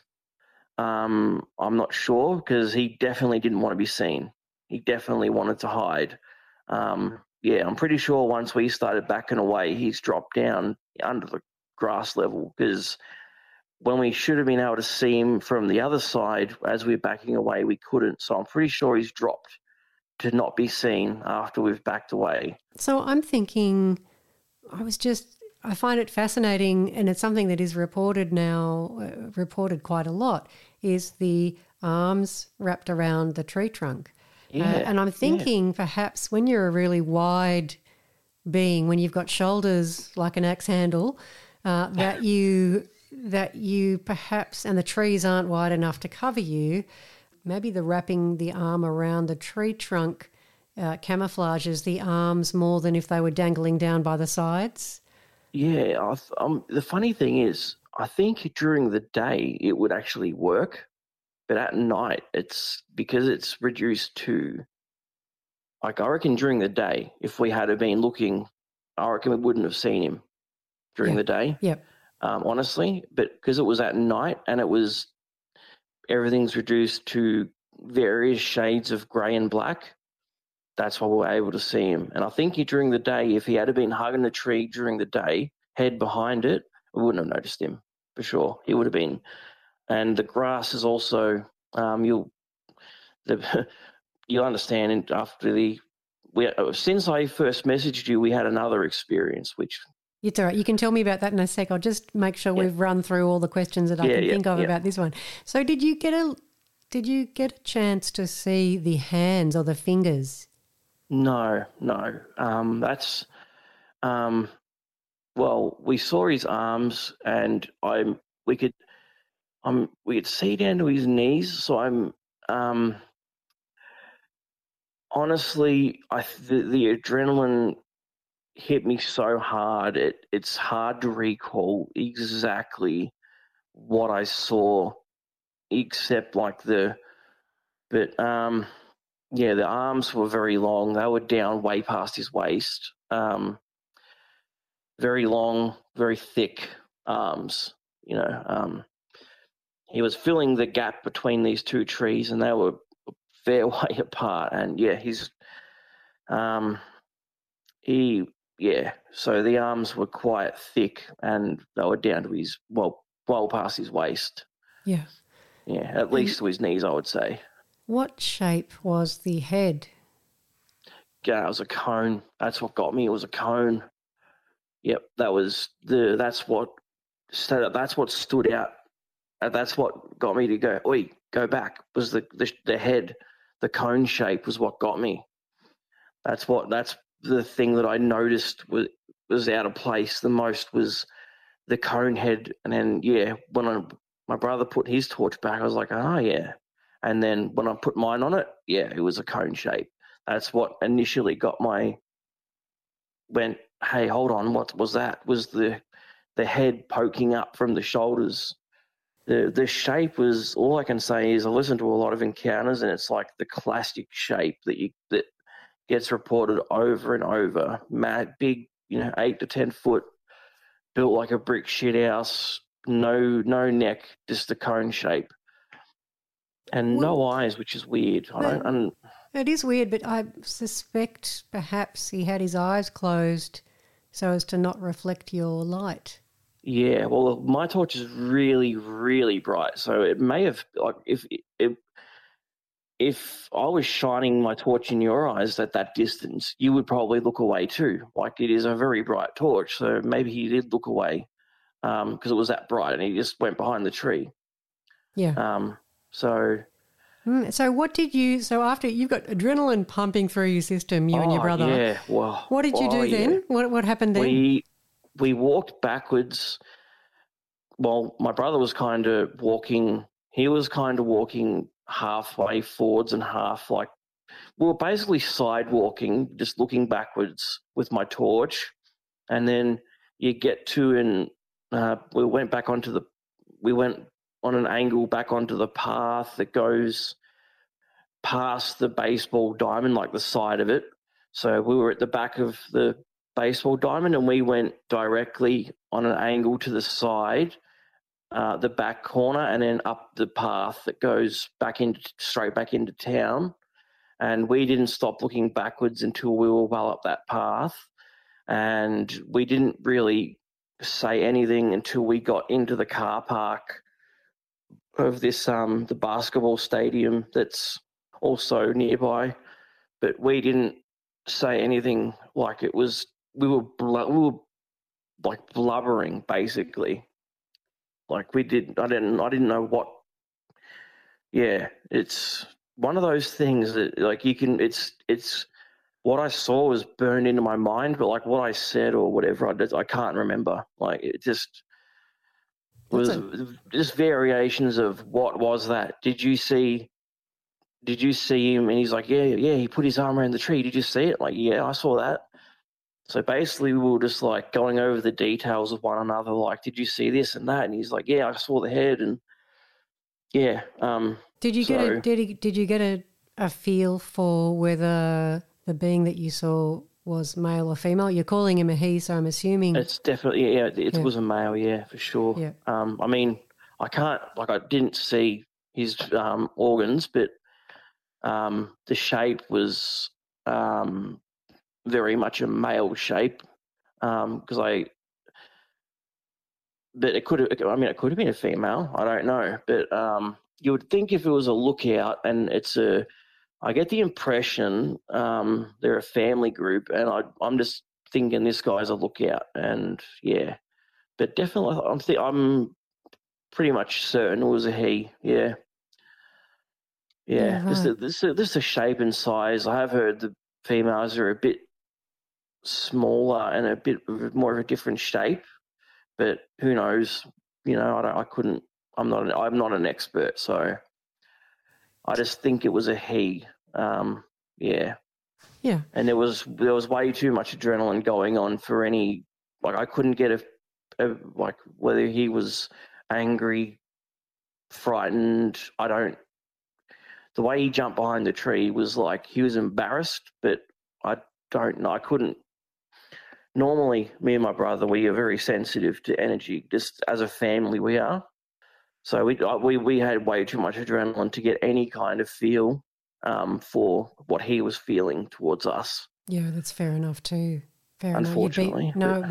You'd be in shock. And it is really hard under those circumstances to remember all the details, isn't it? It is like shock because it's basically, if he ran out of the trees to kill us, we would, like, you've just been knocked off the top of the food chain. And even though I've listened to stories and I believe people, it's nothing compared to the shock when you actually find out you're not. He could have killed us at any point of the walk we go on every night. He could just step out and snap both our necks without any help, without any effort at all. And it's a very humbling feeling when you get all that. Like, it's, yeah. Yeah, for sure. Pretty intense, getting knocked off the top of the food chain. Yeah, I can totally understand why you would feel like that. And so have you kept walking in the same area since then? This is a year ago. Yep. So because we didn't get a bad feeling, we didn't go back for a little while, for maybe a week, and then we thought, well, I want to go. Well, we went down during the day and we got a good look of the whole area during the day, and we actually, should have mentioned this, we actually found in the tall grass, we could see where it had been disturbed, like pushed down, and we found what we thought were footsteps, and then there was like a flat patch where I think he was hunkered down because as we walked away, we still had the torch. I'm pretty sure when he's seen us, like, not really looking, he's just gone down and laid flat. And I think we actually found that spot, the tree and the spot. So he was, I'm pretty sure he hunkered down as we left because we couldn't see him after. And I thought we should have been able to, but we couldn't. Yeah, he would have hidden from you. He was still behind. Like, I knew which tree he was behind, and then all of a sudden he wasn't. So I'm thinking he's gone down into the grass. Well, that's really cool. But you haven't had any further experiences in that area. Oh yeah, we have. Oh, okay. This is a hot spot. This little spot here. Like, I'm willing to, if you ever come down here, I'm willing to take you here. This place. All that time I was walking on the other side of town, nothing. This place has been nothing but, like I said, we'd already had little rocks and twigs and stuff. What we actually did, about a week later, I thought, I've heard they have a reaction with fire, and at the time it was still wet enough. So we took a soup pot, right, a big massive soup pot. We took that down there and some water, and I started a fire in it, and I broke up some bigger ones, and it was, at night it was still very cold at that point, you know. So these experiences, happened towards the start of winter, so a few months ago when I initially messaged you. So earlier this year, after that first one, it was wet enough to have a fire. So I've started the fire, and my brother was sitting on a log across the track because he wanted to do he likes to close his eyes and just like focus on feelings and vibrations or whatever, which I believe in. And I was focusing on the fire, and I got it going nice, and it was nice and warm. And I sat down with my back to the tree, and within about 30 seconds, there would have been half a dozen little twigs and sticks thrown. I could see them come out of the bush and land near the fire. I'm like, oh, okay. So I've got up and I've kind of put more wood in the fire. I thought, okay. And I'm sitting there, and my brother goes, oh, and he'd been hit by a larger, not a branch, but like a bigger, he goes, something just hit me. I go, what do you mean? He goes, like a branch hit me. I'm like, oh, okay. And he come over, and I was when I sat down with my back to the tree again, it started up again. All the sticks started to come out. I'm thinking, okay, I didn't know whether they wanted the fire out or they wanted the fire to themselves. But right behind us is this weird little dam. It's private property, and there's just this tiny, like 10 by 20 meter dam. This is really weird. But I basically just emptied the water into the pot and then emptied the pot into the water, and then I just hung the pot up on a tree, and we just left because I didn't know whether they wanted the fire or they were angry that we had started it. But because my brother had a larger kind of stick thrown at him, and the sticks coming at me were like just non-stop. So we just left, and then we didn't do that again. They either wanted it or they wanted it out. I couldn't be sure, so we just didn't do it again. Right. I thought about it, but I thought, no, I can't be certain what they were trying to say. Because they were definitely there. That brought them in like flies to fire, basically. So now the next experience happened. After the fire, the following week we started leaving food again. We just went back to that. And our second experience happened in the same place pretty much. We went and sat on the bench. I have a bad back as well, so sometimes I just want to sit down. And my brother's shining his torch around again, his bloody torch, and then yet again I've gone, stop. And I go back, stop, back the other way, stop now. Now this one with this big fella was lowering himself down into the spider position. We could see it pretty clearly because it was almost full moon. And I won't go through the whole. I've just been through where this is basically in the exact same position.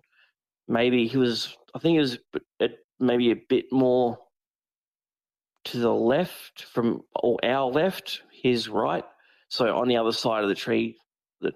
But yeah, this one, we saw him and he lowered himself down into he was lowering down into that spider position, which I find terrifying.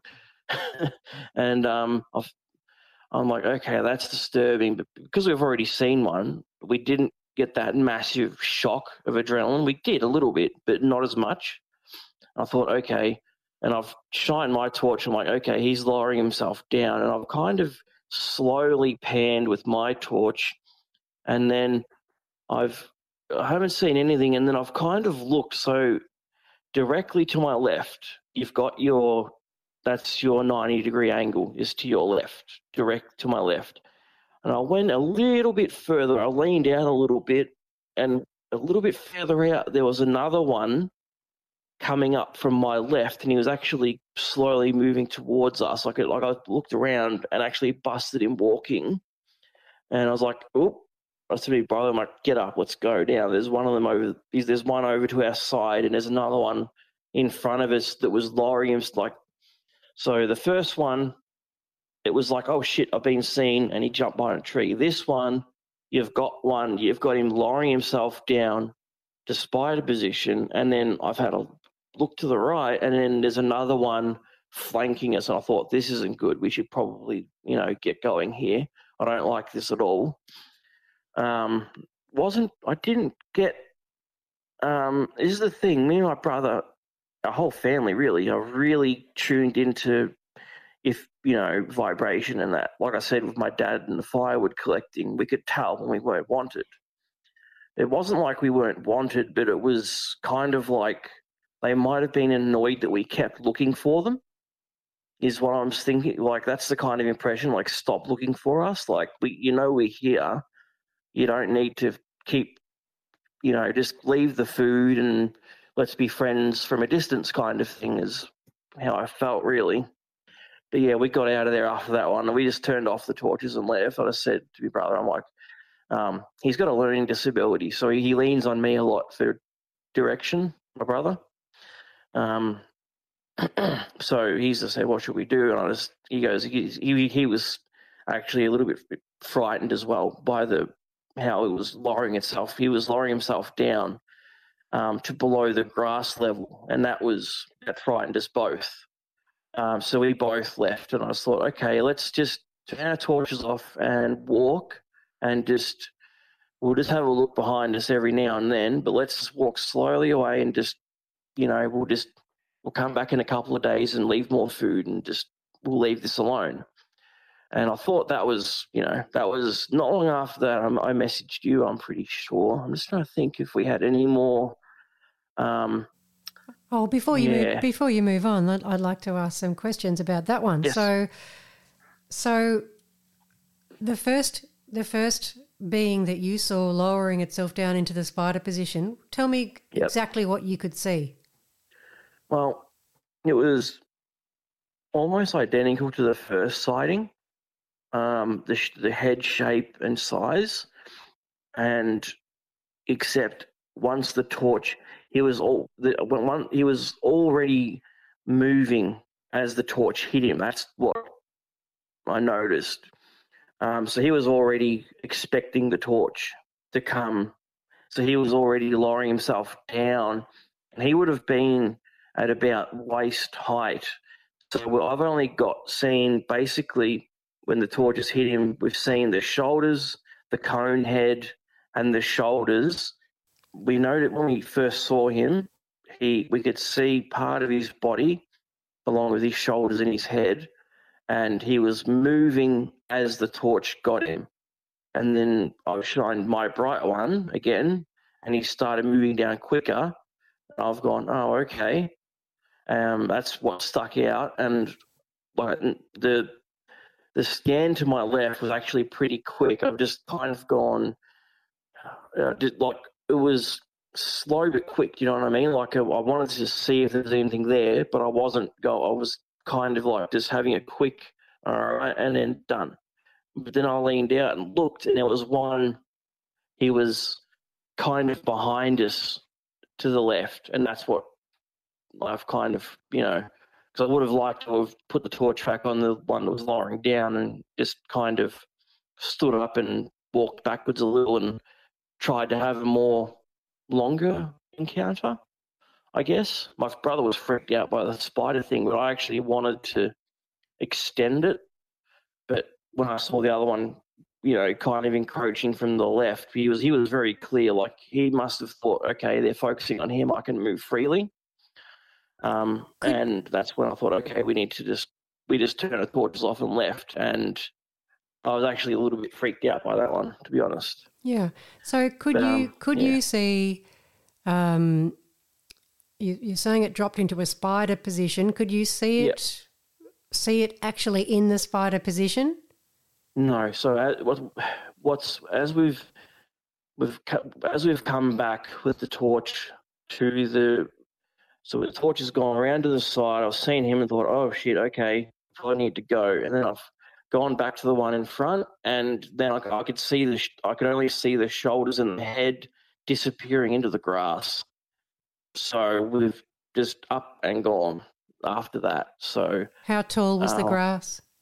No, the grass is chest height on me. So it's about 5, maybe. So from chest, well, how far would you say from chest to head? I don't know. It's chest height on me plus incline. So he's still, quite tall, but yeah, he was lowering down into that position. I don't know whether to move forward or just to hide. I don't know, but yeah. So do you think the grass is quite tall? Yeah. So do you think? I'm just wondering what gave you the spider movement impression. Was there room for it just to squat down? But you seem to think it spread its arms and legs out horizontally like that spider crab position. Yeah, I could see the shoulders initially, and then the arms go out, and then going down. So when he's initially gone into that, you can see the stance, like you can see the shoulders and arms move, and you can see the stance, and it's going, and then it goes down. So he was kind of like also trying, like it wasn't just a quick movement. He was also, I think, seen the torch, and then the torch has gone, and he couldn't quite get down in time. Like, he didn't want to make any noise, or yeah, we got him kind of in the process of going down to that spider position, or maybe he was going to lay down. I don't know. I don't know whether he wanted to move or whether he wanted to just lower himself down and lay flat. It was. Did you? Scary. Yeah. I know. It would have been really scary. Did you get in that bright torchlight? Did you get a flash of colour? Like, what colour was he? Lighter than the other one. It was a different chap than the other one. It was a more lighter colour, not by much, but it was not black. Like the other one was just straight up black. It was dark brown or black. This one was probably brown, I would say. Different colour. And then the other guy over that was kind of encroaching from the left, he was black. So maybe that was the old mate from the other week. I don't know. I get the impression it's a family and they want to be they kind of don't mind us walking. So, yeah, sorry to keep jumping ahead with that. That's okay. That's okay. Yeah. So when you see this being lowering itself, again, you couldn't make out any facial features? No, because it's still 50 metres away. I often wonder with people that tell experiences where they can seem to recall great detail from that distance, because I'm thinking, like, you can see them, but you can't make out, like, face colour. Like, you got to be pretty close to see that. Like, I don't understand how some people can see so much detail, because from the 50 metres or so that where I was, you can make out, like I said, you can make out the shape, and it's, the hair, but as far as the face goes, I am pretty sure my torch is too bright and they look away from it, is all I can think. That's all I can think of. Or I'm just not picking, they're too far away for me to see. I don't know. Maybe, I'm not entirely sure about the features, because, like I said, he was already most of the way down, and then, like I said, his head was kind of disappearing as we come back, so that's why we up and left. I mean, I'm pretty sure he was just laying down, or she, I don't know, was just laying down, and the other one was just, providing cover, you could say, on the left. They could have been stalking us. I'm not sure, but I didn't want to stick around, so I couldn't see. Well, once you see them and then they vanish, it's like, okay. Where did they go? Yeah. Where is he? Like, it's a very, in the movies where, like, they start walking towards it to see it better. It's like, I've seen this too many times in the movies. I'm out of here. Exactly. So with the other one that you noticed that was flanking you, what were they doing? Were they walking? Were they moving? Yeah, he was walking slowly, he was kind of walking so as not to make noise, because there's a lot of sticks and stuff. So I only saw him very briefly, but he was only walking slowly. I only saw a couple of steps and a little bit of movement in the arm. And then, he kind of moved behind a tree, and I couldn't see him unless I kept moving my head out more, and he kind of disappeared as well. So both of them kind of disappeared on me. Us, I should say. I guess I'm saying me. It was me and my brother, and we both, we decided to get out of there, and we couldn't. I turned around a couple of times and afterwards and shined my torch, and I couldn't see anything in the big clearing. So I thought, okay. So this was in the same. This was in the same spot as the last one. Yep, sitting on the same bench, pretty much. Right. Yeah. So that's why I'm thinking they habituate certain areas, and obviously because the food we give them over time, we give them all sorts of stuff. We give them peanuts, trail mix, dried apricots. One time we gave him a bag of lollies. Oh, God, don't do that too often. The We only did it sugar's once. poison. Yeah, I know. We just thought, wonder if they'll like a bag of lollies. Well, they'd like them, but their teeth probably wouldn't appreciate them or their metabolism. Yeah. The food we leave, I try and think of healthy food that they can't get.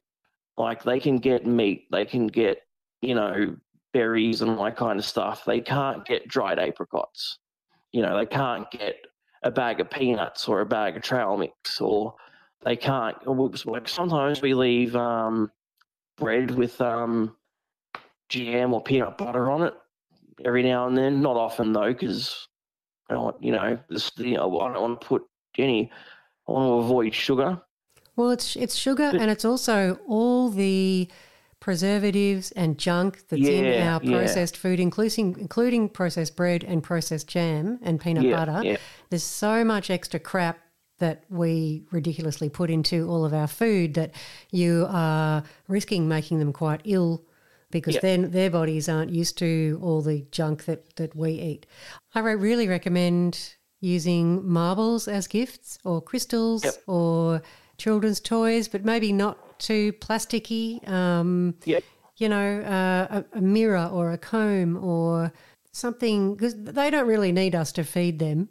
They've got all their food sources, and I hear so many stories of people giving them or leaving them out cakes and biscuits and lollies, and I hear a lot of Americans doing that, and I'm thinking to myself, God, don't do it. Basically, we just think of healthy food that they can't get, and it's strictly a gifting thing. It's only once a week or twice, at most twice a week, that we leave the food for them, and that's purely a gift because I respect them and I respect nature, and that's our I don't want to be going in there with thermal cameras and night vision and making a big. I don't want to disturb them. So I just want to gift them some food as a respect thing. And then, like you said, with the marbles and stuff, now that you mentioned it, I'll go down to the $2 shop and get some marbles, and I'll just leave them under the tree where we gift them food. Because we just put food in a bag, and they take the food out of the bag and leave the bag there, and then we take the bag and put a fresh one up, so there's no rubbish left around. That's basically the gifting side of it, and we do that because we like to walk down there, and you'll understand why after I take you for the next encounter, some nights I tell my brother, it's like, let's just keep our torches on the track tonight and just go for a walk, because it's a nice walk, it's just the right size, and let's just not shine the torch in everywhere we can. Let's just go for a walk, not a mission. I don't want to.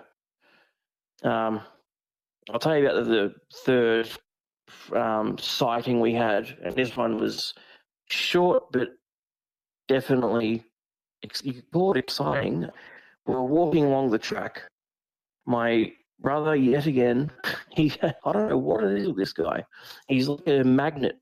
He was shining his torch on the left-hand side, where it's basically where we are. It's basically just tall grass there, and there's some trees, but they're pretty sparse in that it's private property and whatever, and so it's pretty sparse, but he likes to shine his torch around, and he's shining his torch, and he's kind of just stopped on something for no reason. He didn't see anything, he just stopped his torch, and then I shine my torch. So whenever he stops, I like to illuminate this thing.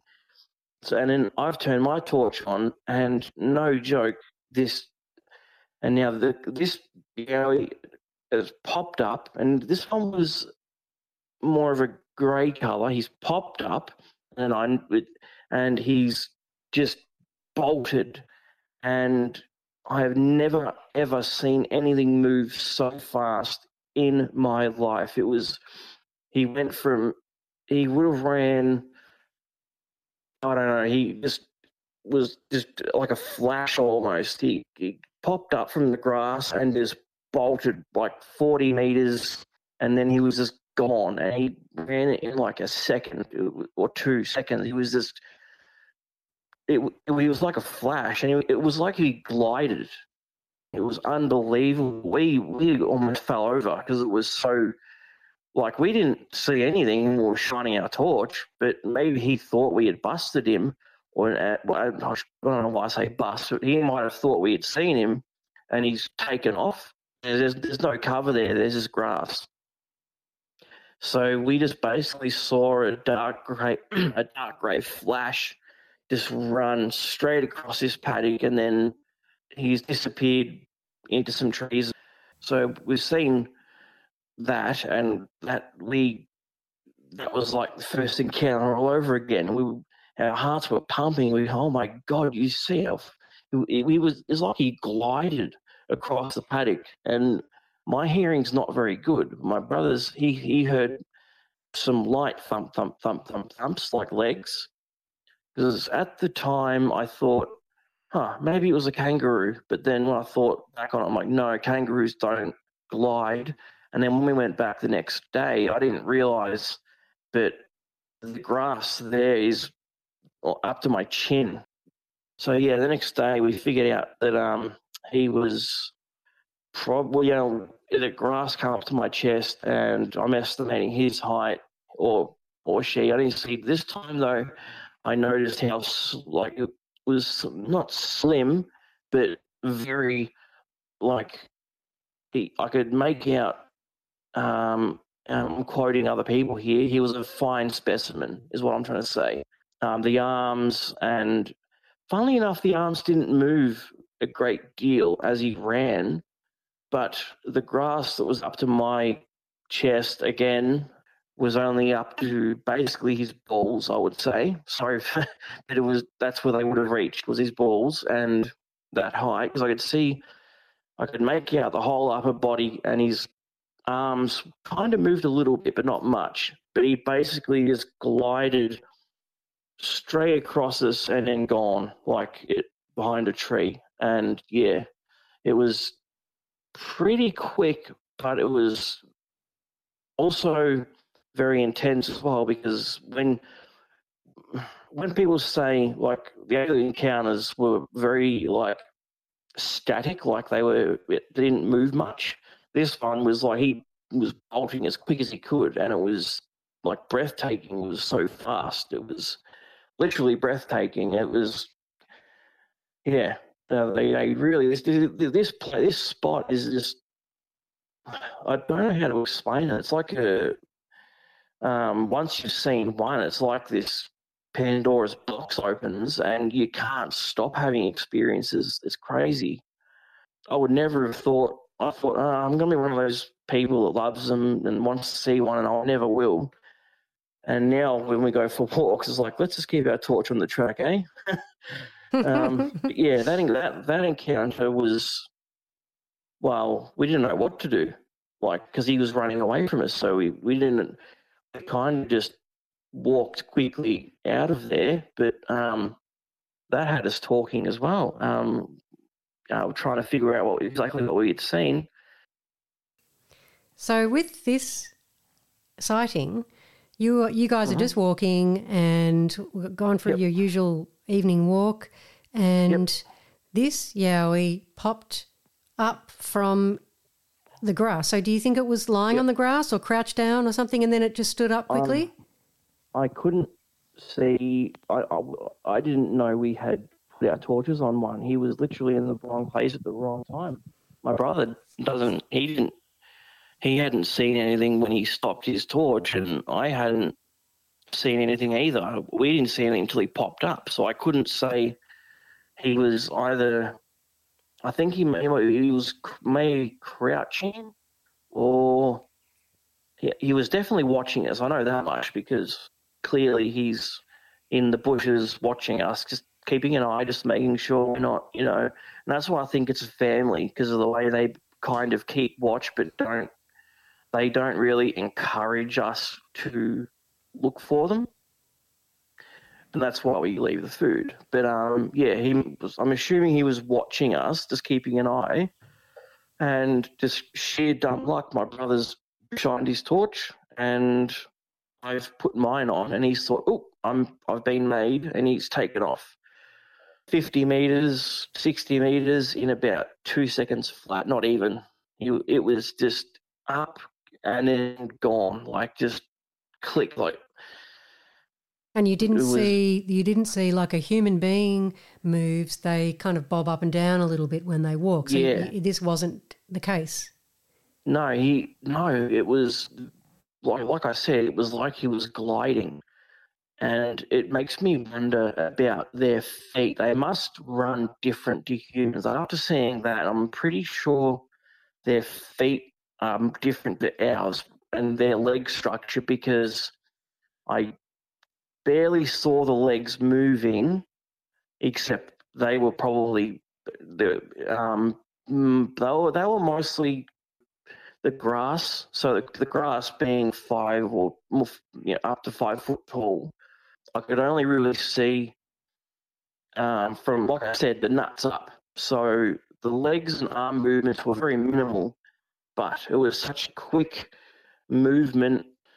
It's not the first time I've heard one that people describe them running as gliding, but also that there's not a whole lot of arm movement. Like a human being when running would pump their arms. But I have heard before people report that there was minimal arm movement, and that the being appeared to glide. The movement was so smooth, so unlike a human being, that they glide. Well, if you look at their feet, the tracks that people find all over the world, but if we concentrate on Australia, the many tracks that have been found in Australia, they're humanoid but not human feet. They've got a very different foot structure. They've got the mid-tarsal break in the middle of the foot, so the foot is more flexible. If you watch, if you've caught anything by Dr. Jeff Meldrum, the primatologist and expert I know him, Yeah, and he's an expert in great ape anatomy and the evolution of bipedalism and bipedal locomotion. And so he goes into great detail, and I won't repeat all of it because I don't have his knowledge and I'll mess it up. I'll just look him up, but But he talks about how the feet when they walk are there's much more of a kick up, like the foot gets higher to their backsides than ours do. They lean forward quite a lot more. It's like it isn't a human structure. There are differences. No, it's not. Yeah. From what I've seen, all 3 encounters, their body moves. Like, I couldn't replicate the spider movement either. I would not be able to replicate where his arms were. Yeah. I wouldn't be able to do that.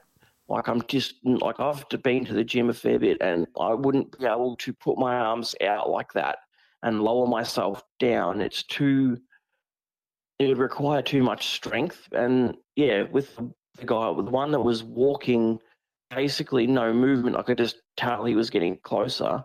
And the third encounter where he was gliding, like, that's the only way I can say is he just basically glided with very, very minimal arm and leg movement.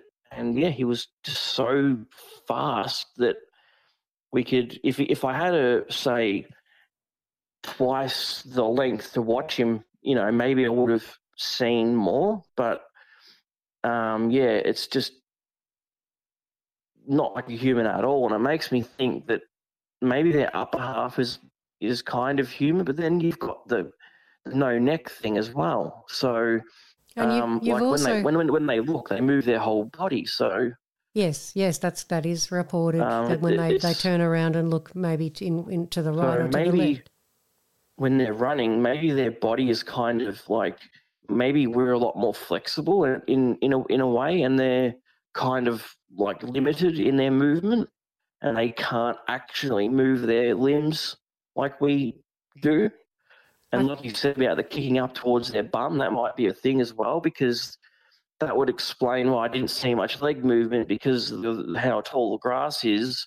If he's moving his legs, then it's probably, if you look at, have you seen that really funny video where they have the angle of the leg of Patty when she walks, and yes, the human one? Have you seen that funny video? Yes. Yeah, well, it's like that. Like with the how Patty walks. If you look how she walks with the angle going, the foot going backwards somehow, and then somehow going forwards. It's a very. That's why I've seen it myself now. It's like it makes sense that if you look at how Patty walked, if she had grass up to her crotch region, you wouldn't see her legs move. Basically, it was basically all the lower legs, and this is the same. I didn't see much movement at all in the arms and upper body or the head. It was just gone, you know. Do you think it looked in your direction, or was it looking where it was going away from you? I think he was looking at us, and then the movement was just up, and I'm trying to think if he was moving like on an angle from us or not. But yeah, I don't know. Honestly, it was dark and it was very unexpected and it was very quick and it was very. Jeez, it wasn't scary. It was just we were very taken aback. Actually, we kind of didn't know what to. But then the next day, we like I said, we went and found the grass, and where we could see a big patch that was flattened down, and then we found, because this grass, there's no cattle there, and we could see where it had been flattened, probably a metre and a half or so apart, and then if it was kangaroos and that, they destroy an area. So if it was kangaroos, the grass would have been destroyed. Yeah, the next day we definitely confirmed, it was, with the length of the grass and what we found. And, we found some sticks out there as well that had there's no reason for those sticks to be out there. There was no trees around. So and then a lot of tree breaks on that side. It was, and it was over the fence. And there's a private property, and then there's a creek a bit further on. So I think they follow the creek a lot. There's a creek that runs along the western edge of the town, and then it comes through the middle of our town, and it actually splits the town right up the middle. So I actually think they follow that creek kind of thing and move around at night. And there's also a train tracks going through the middle of town, which they lead out to the middle of nowhere. So, my thinking is there's a group that moves through this area, and I think I don't know. Are you familiar with Cam Buckner? With who? Dixie Cryptid. Oh, Dixie Cryptid. Yes. Yep. Yeah. The documentary he made called Trackways. Yeah, I haven't. I don't think I've seen it. Oh, okay. Well, basically, the short version is these guys that he went out with they can predict where the Sasquatch will be at what time of year, because they study their movements through evidence and seeing them in person. And that's the same thing we've done. Is we've kind of, me, my brother and I, and by myself as well. I did a lot of walking by myself. To me, it seems like they move through this area they go from here to there one night, and then they move to a new area, and then they come back around probably maybe 2 or 3 days. They seem to, when we put food up, it's usually every second or third day that food will go, pretty much like clockwork. But we don't go every night like we used to, because honestly, we're a little bit. After the last encounter, we were like, oh, God, like it, we've been down there, but it's just some nights you just think, oh, I'm not in the mood. I'm really not in the mood to have a heart attack tonight, Yeah, I don't blame you. Because that one that ran, it gave me a fright. I wasn't scared, but it gave me a real fright when he jumped up and ran. And it's just like, just not tonight, please. Like, I just want to. We could just walk through the town, but that's boring. So we like to leave the food, like I said. So yeah. Okay, so shall we move on to the UFO experience that you had? Yeah, I will. That's a relatively quick one, but it's also this is probably the clearest experience, and it also makes me wonder what I've done, because I've also got a paranormal thing that I'll tell you afterwards. Just very brief.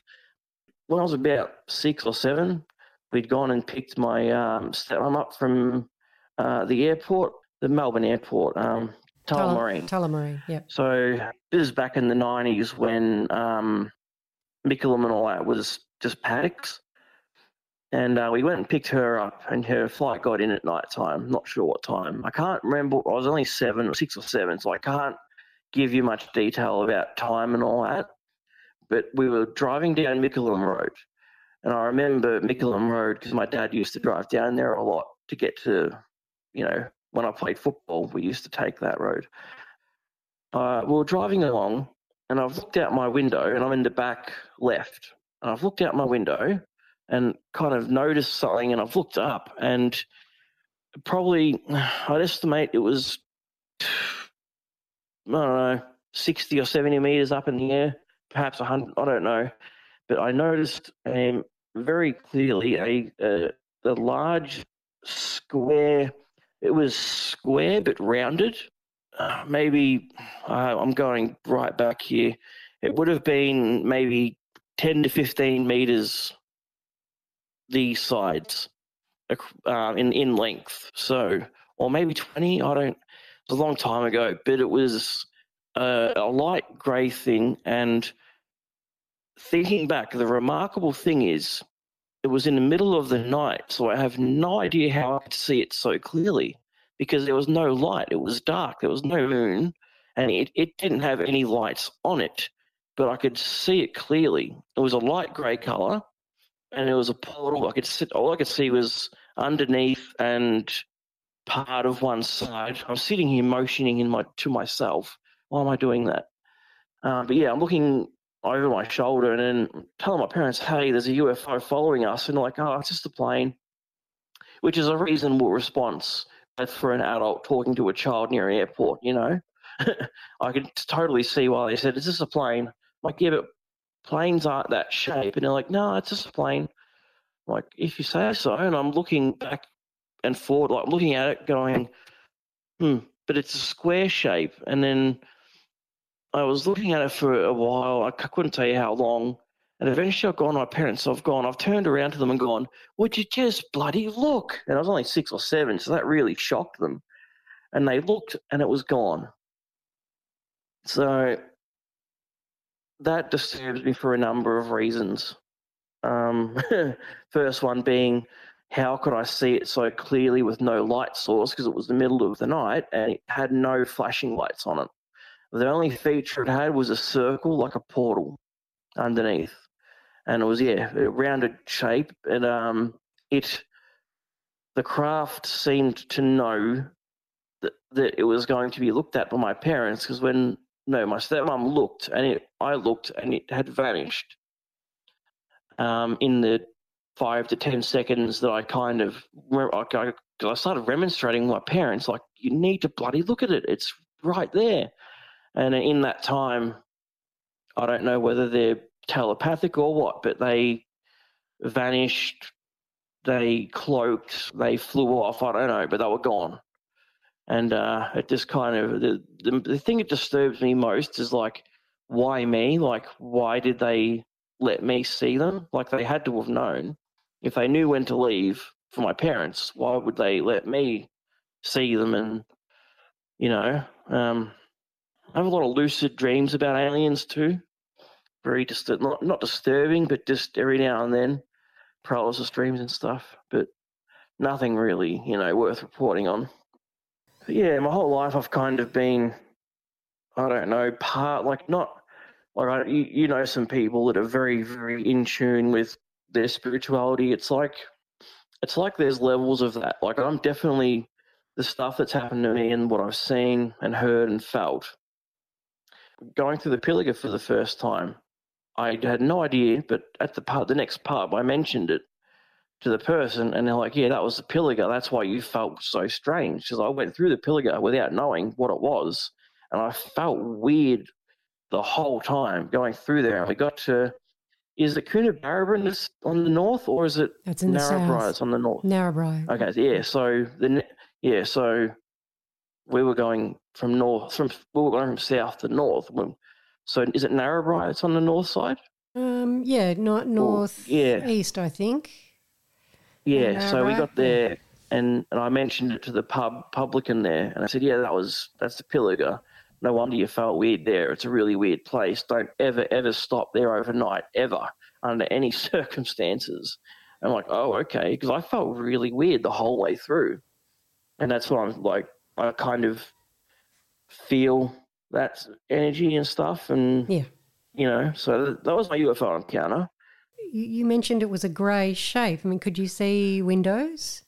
No, that's the thing. It was a square, but it was rounded. Like it wasn't angular. It was square, but like a smooth square, if that makes sense. Like where it was like kind of circular, kind of like when you blow up the rescue boats. You know how when you blow them up and they poke out, when you inflate them. Yes, it was kind of like that shape, like it was rounded, and then it was like a sharp corner, and then rounded it was, and then I could clearly see a portal as well, which I hope they weren't planning to suck me up in, because that would be very, very disturbing.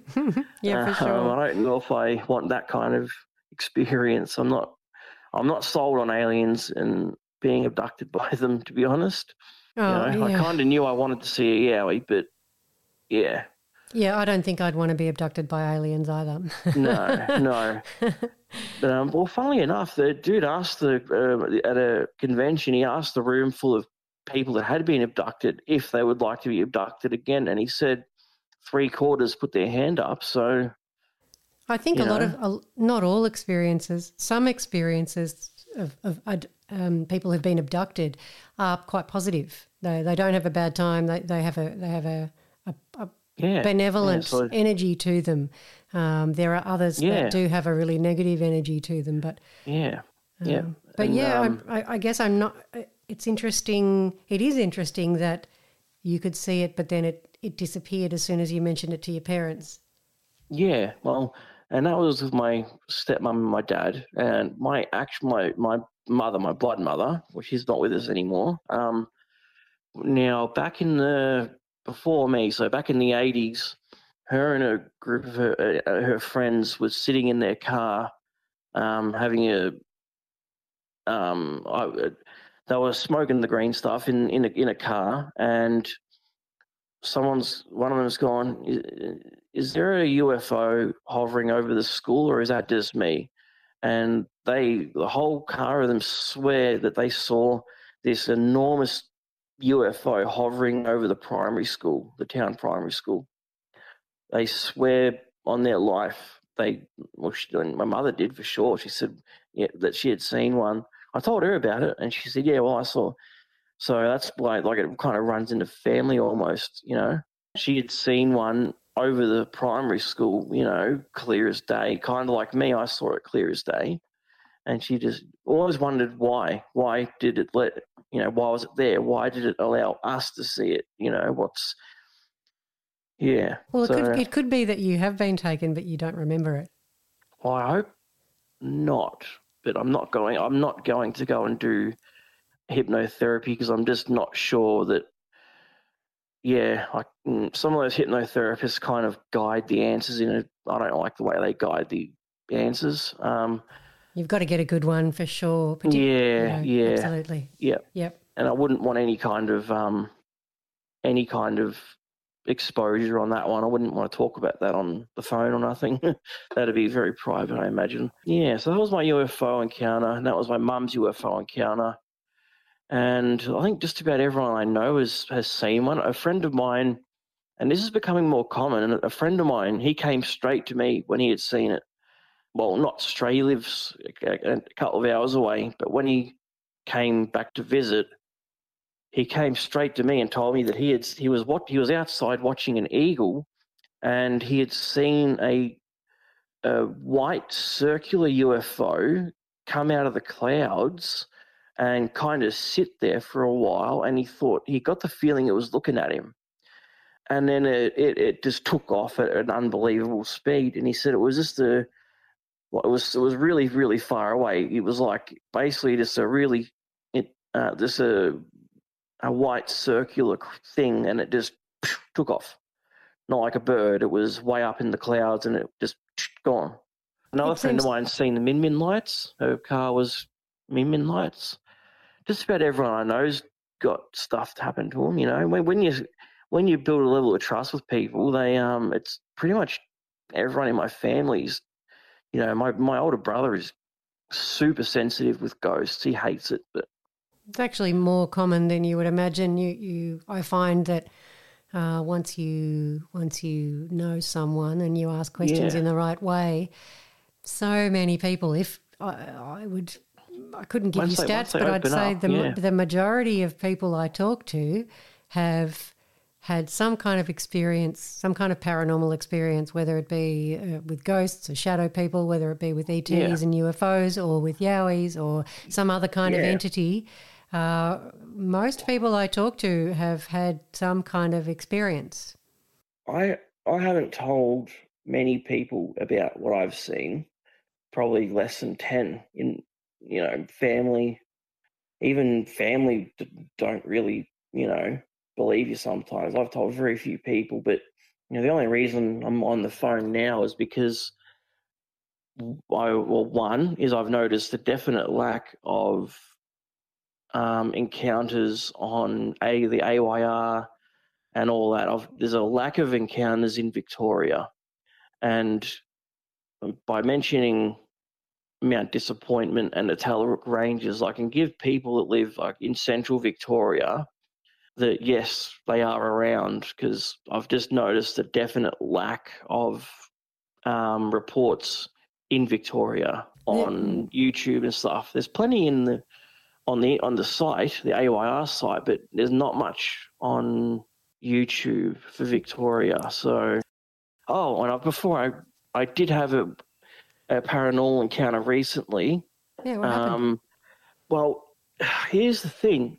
I got up at about 3, 4 in the morning to go to the loo, sitting on the toilet, and something has rattled the door handle of my house, like it's trying to get in. And this is a common thing that's happened to us lately. Since I moved in, we were having someone bash on the door, and I actually was prepared for this because it kept happening. I thought we live near a pub, but I'm thinking 3, 4 in the morning doesn't seem right, even for people being silly. Like, why would they keep knocking on our door? Like, that just seems stupid. So one night I was ready and I was awake, and it bash, bash, bash on the door, and I come flying out the door as quick as I could, and nothing, no one there. And I had my torch and everything, nothing, no one. And then, I had this incident with the door handle rattling like someone was trying to get in. And I'm thinking, that's not a person doing that. Like, who's going to be doing that at that time? Like, we normally we used to sleep with the door unlocked, but not anymore. But I think I got a very paranormal feeling off that one. Right. That's a bit scary. And my brother, he is he used to live in a very old house, and he hated it because it was so haunted.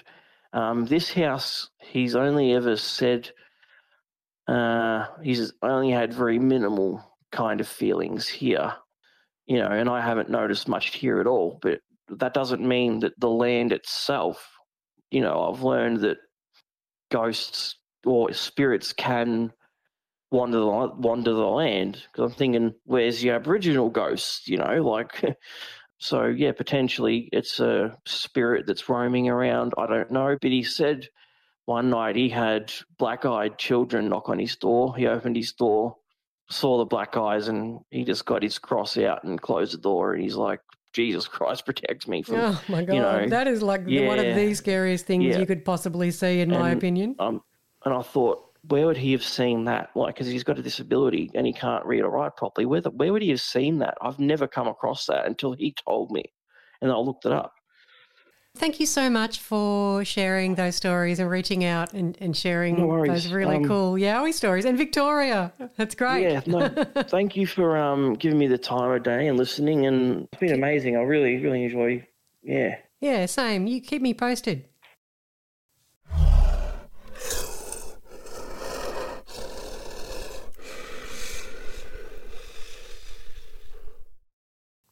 And that was Daniel with his fascinating Yowie and UFO sightings.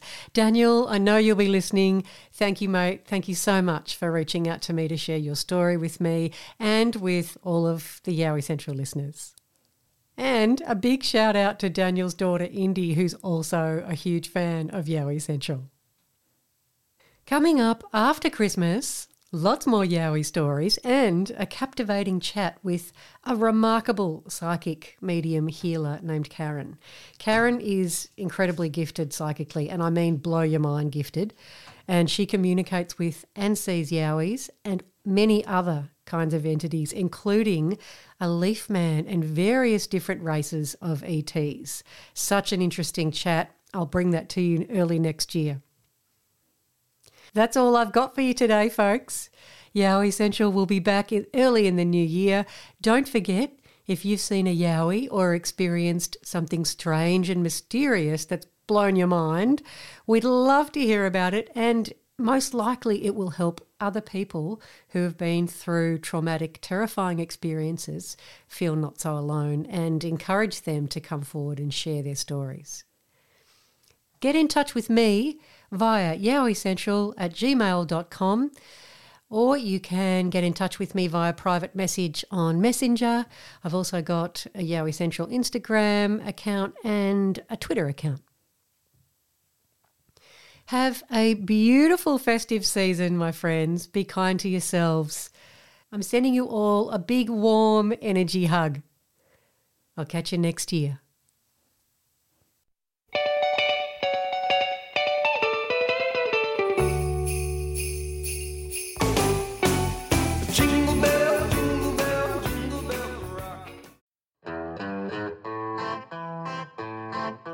Out in the cold, out in the dark, something's lurking at the edge of the park. People be warned, people beware, there's a storm on the rise and it's covered in hair. Hear him cry, hear him howl, looking for someone to disembowel. Claws like a hook, eyes like coal, feet so big they're gonna crush your soul. They call him Sasquatch. Can't see under the darkness behind the tree. Is he a monster? Is he a man? Is he a demon under Satan's command? Hear him cry, hear him howl, looking for someone to disembowel. Claws like a hook, eyes like coal, feet so big they're gonna crush your soul. They call him Sasquatch. Yeah!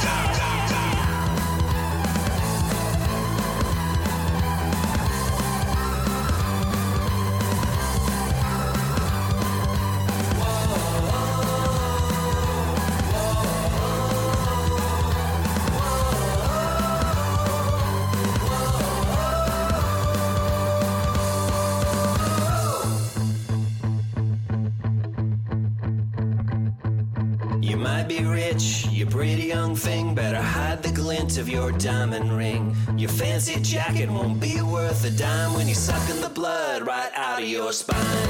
Hear him cry, hear him howl, looking for someone to disembowel. Claws like a hook, eyes like coal, feet so big they're gonna crush your soul.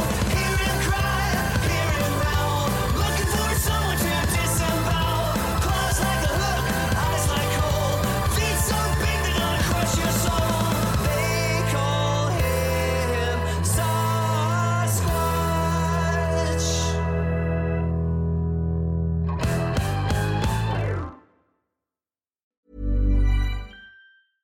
Imagine the softest sheets you've ever felt. Now imagine them getting even softer over time. That's what you'll feel with Boll & Branch's organic cotton sheets. In a recent customer survey, 96% replied that Boll & Branch sheets get softer with every wash. Start getting your best night's sleep in these sheets that get softer and softer for years to come. Try their sheets with a 30-night guarantee. Plus, get 15% off your first order at bollandbranch.com. Code BUTTERY. Exclusions apply. See site for details. Even when we're on a budget, we still deserve nice things. Quince is a place to scoop up stunning high-end goods for 50 to 80% less than similar brands. They have buttery soft cashmere sweaters starting at $50, luxurious Italian leather bags, and so much more. Plus, Quince only works with factories that use safe, ethical, and responsible manufacturing. Get the high-end goods you'll love without the high price tag with Quince. Go to quince.com/style for free shipping and 365-day returns.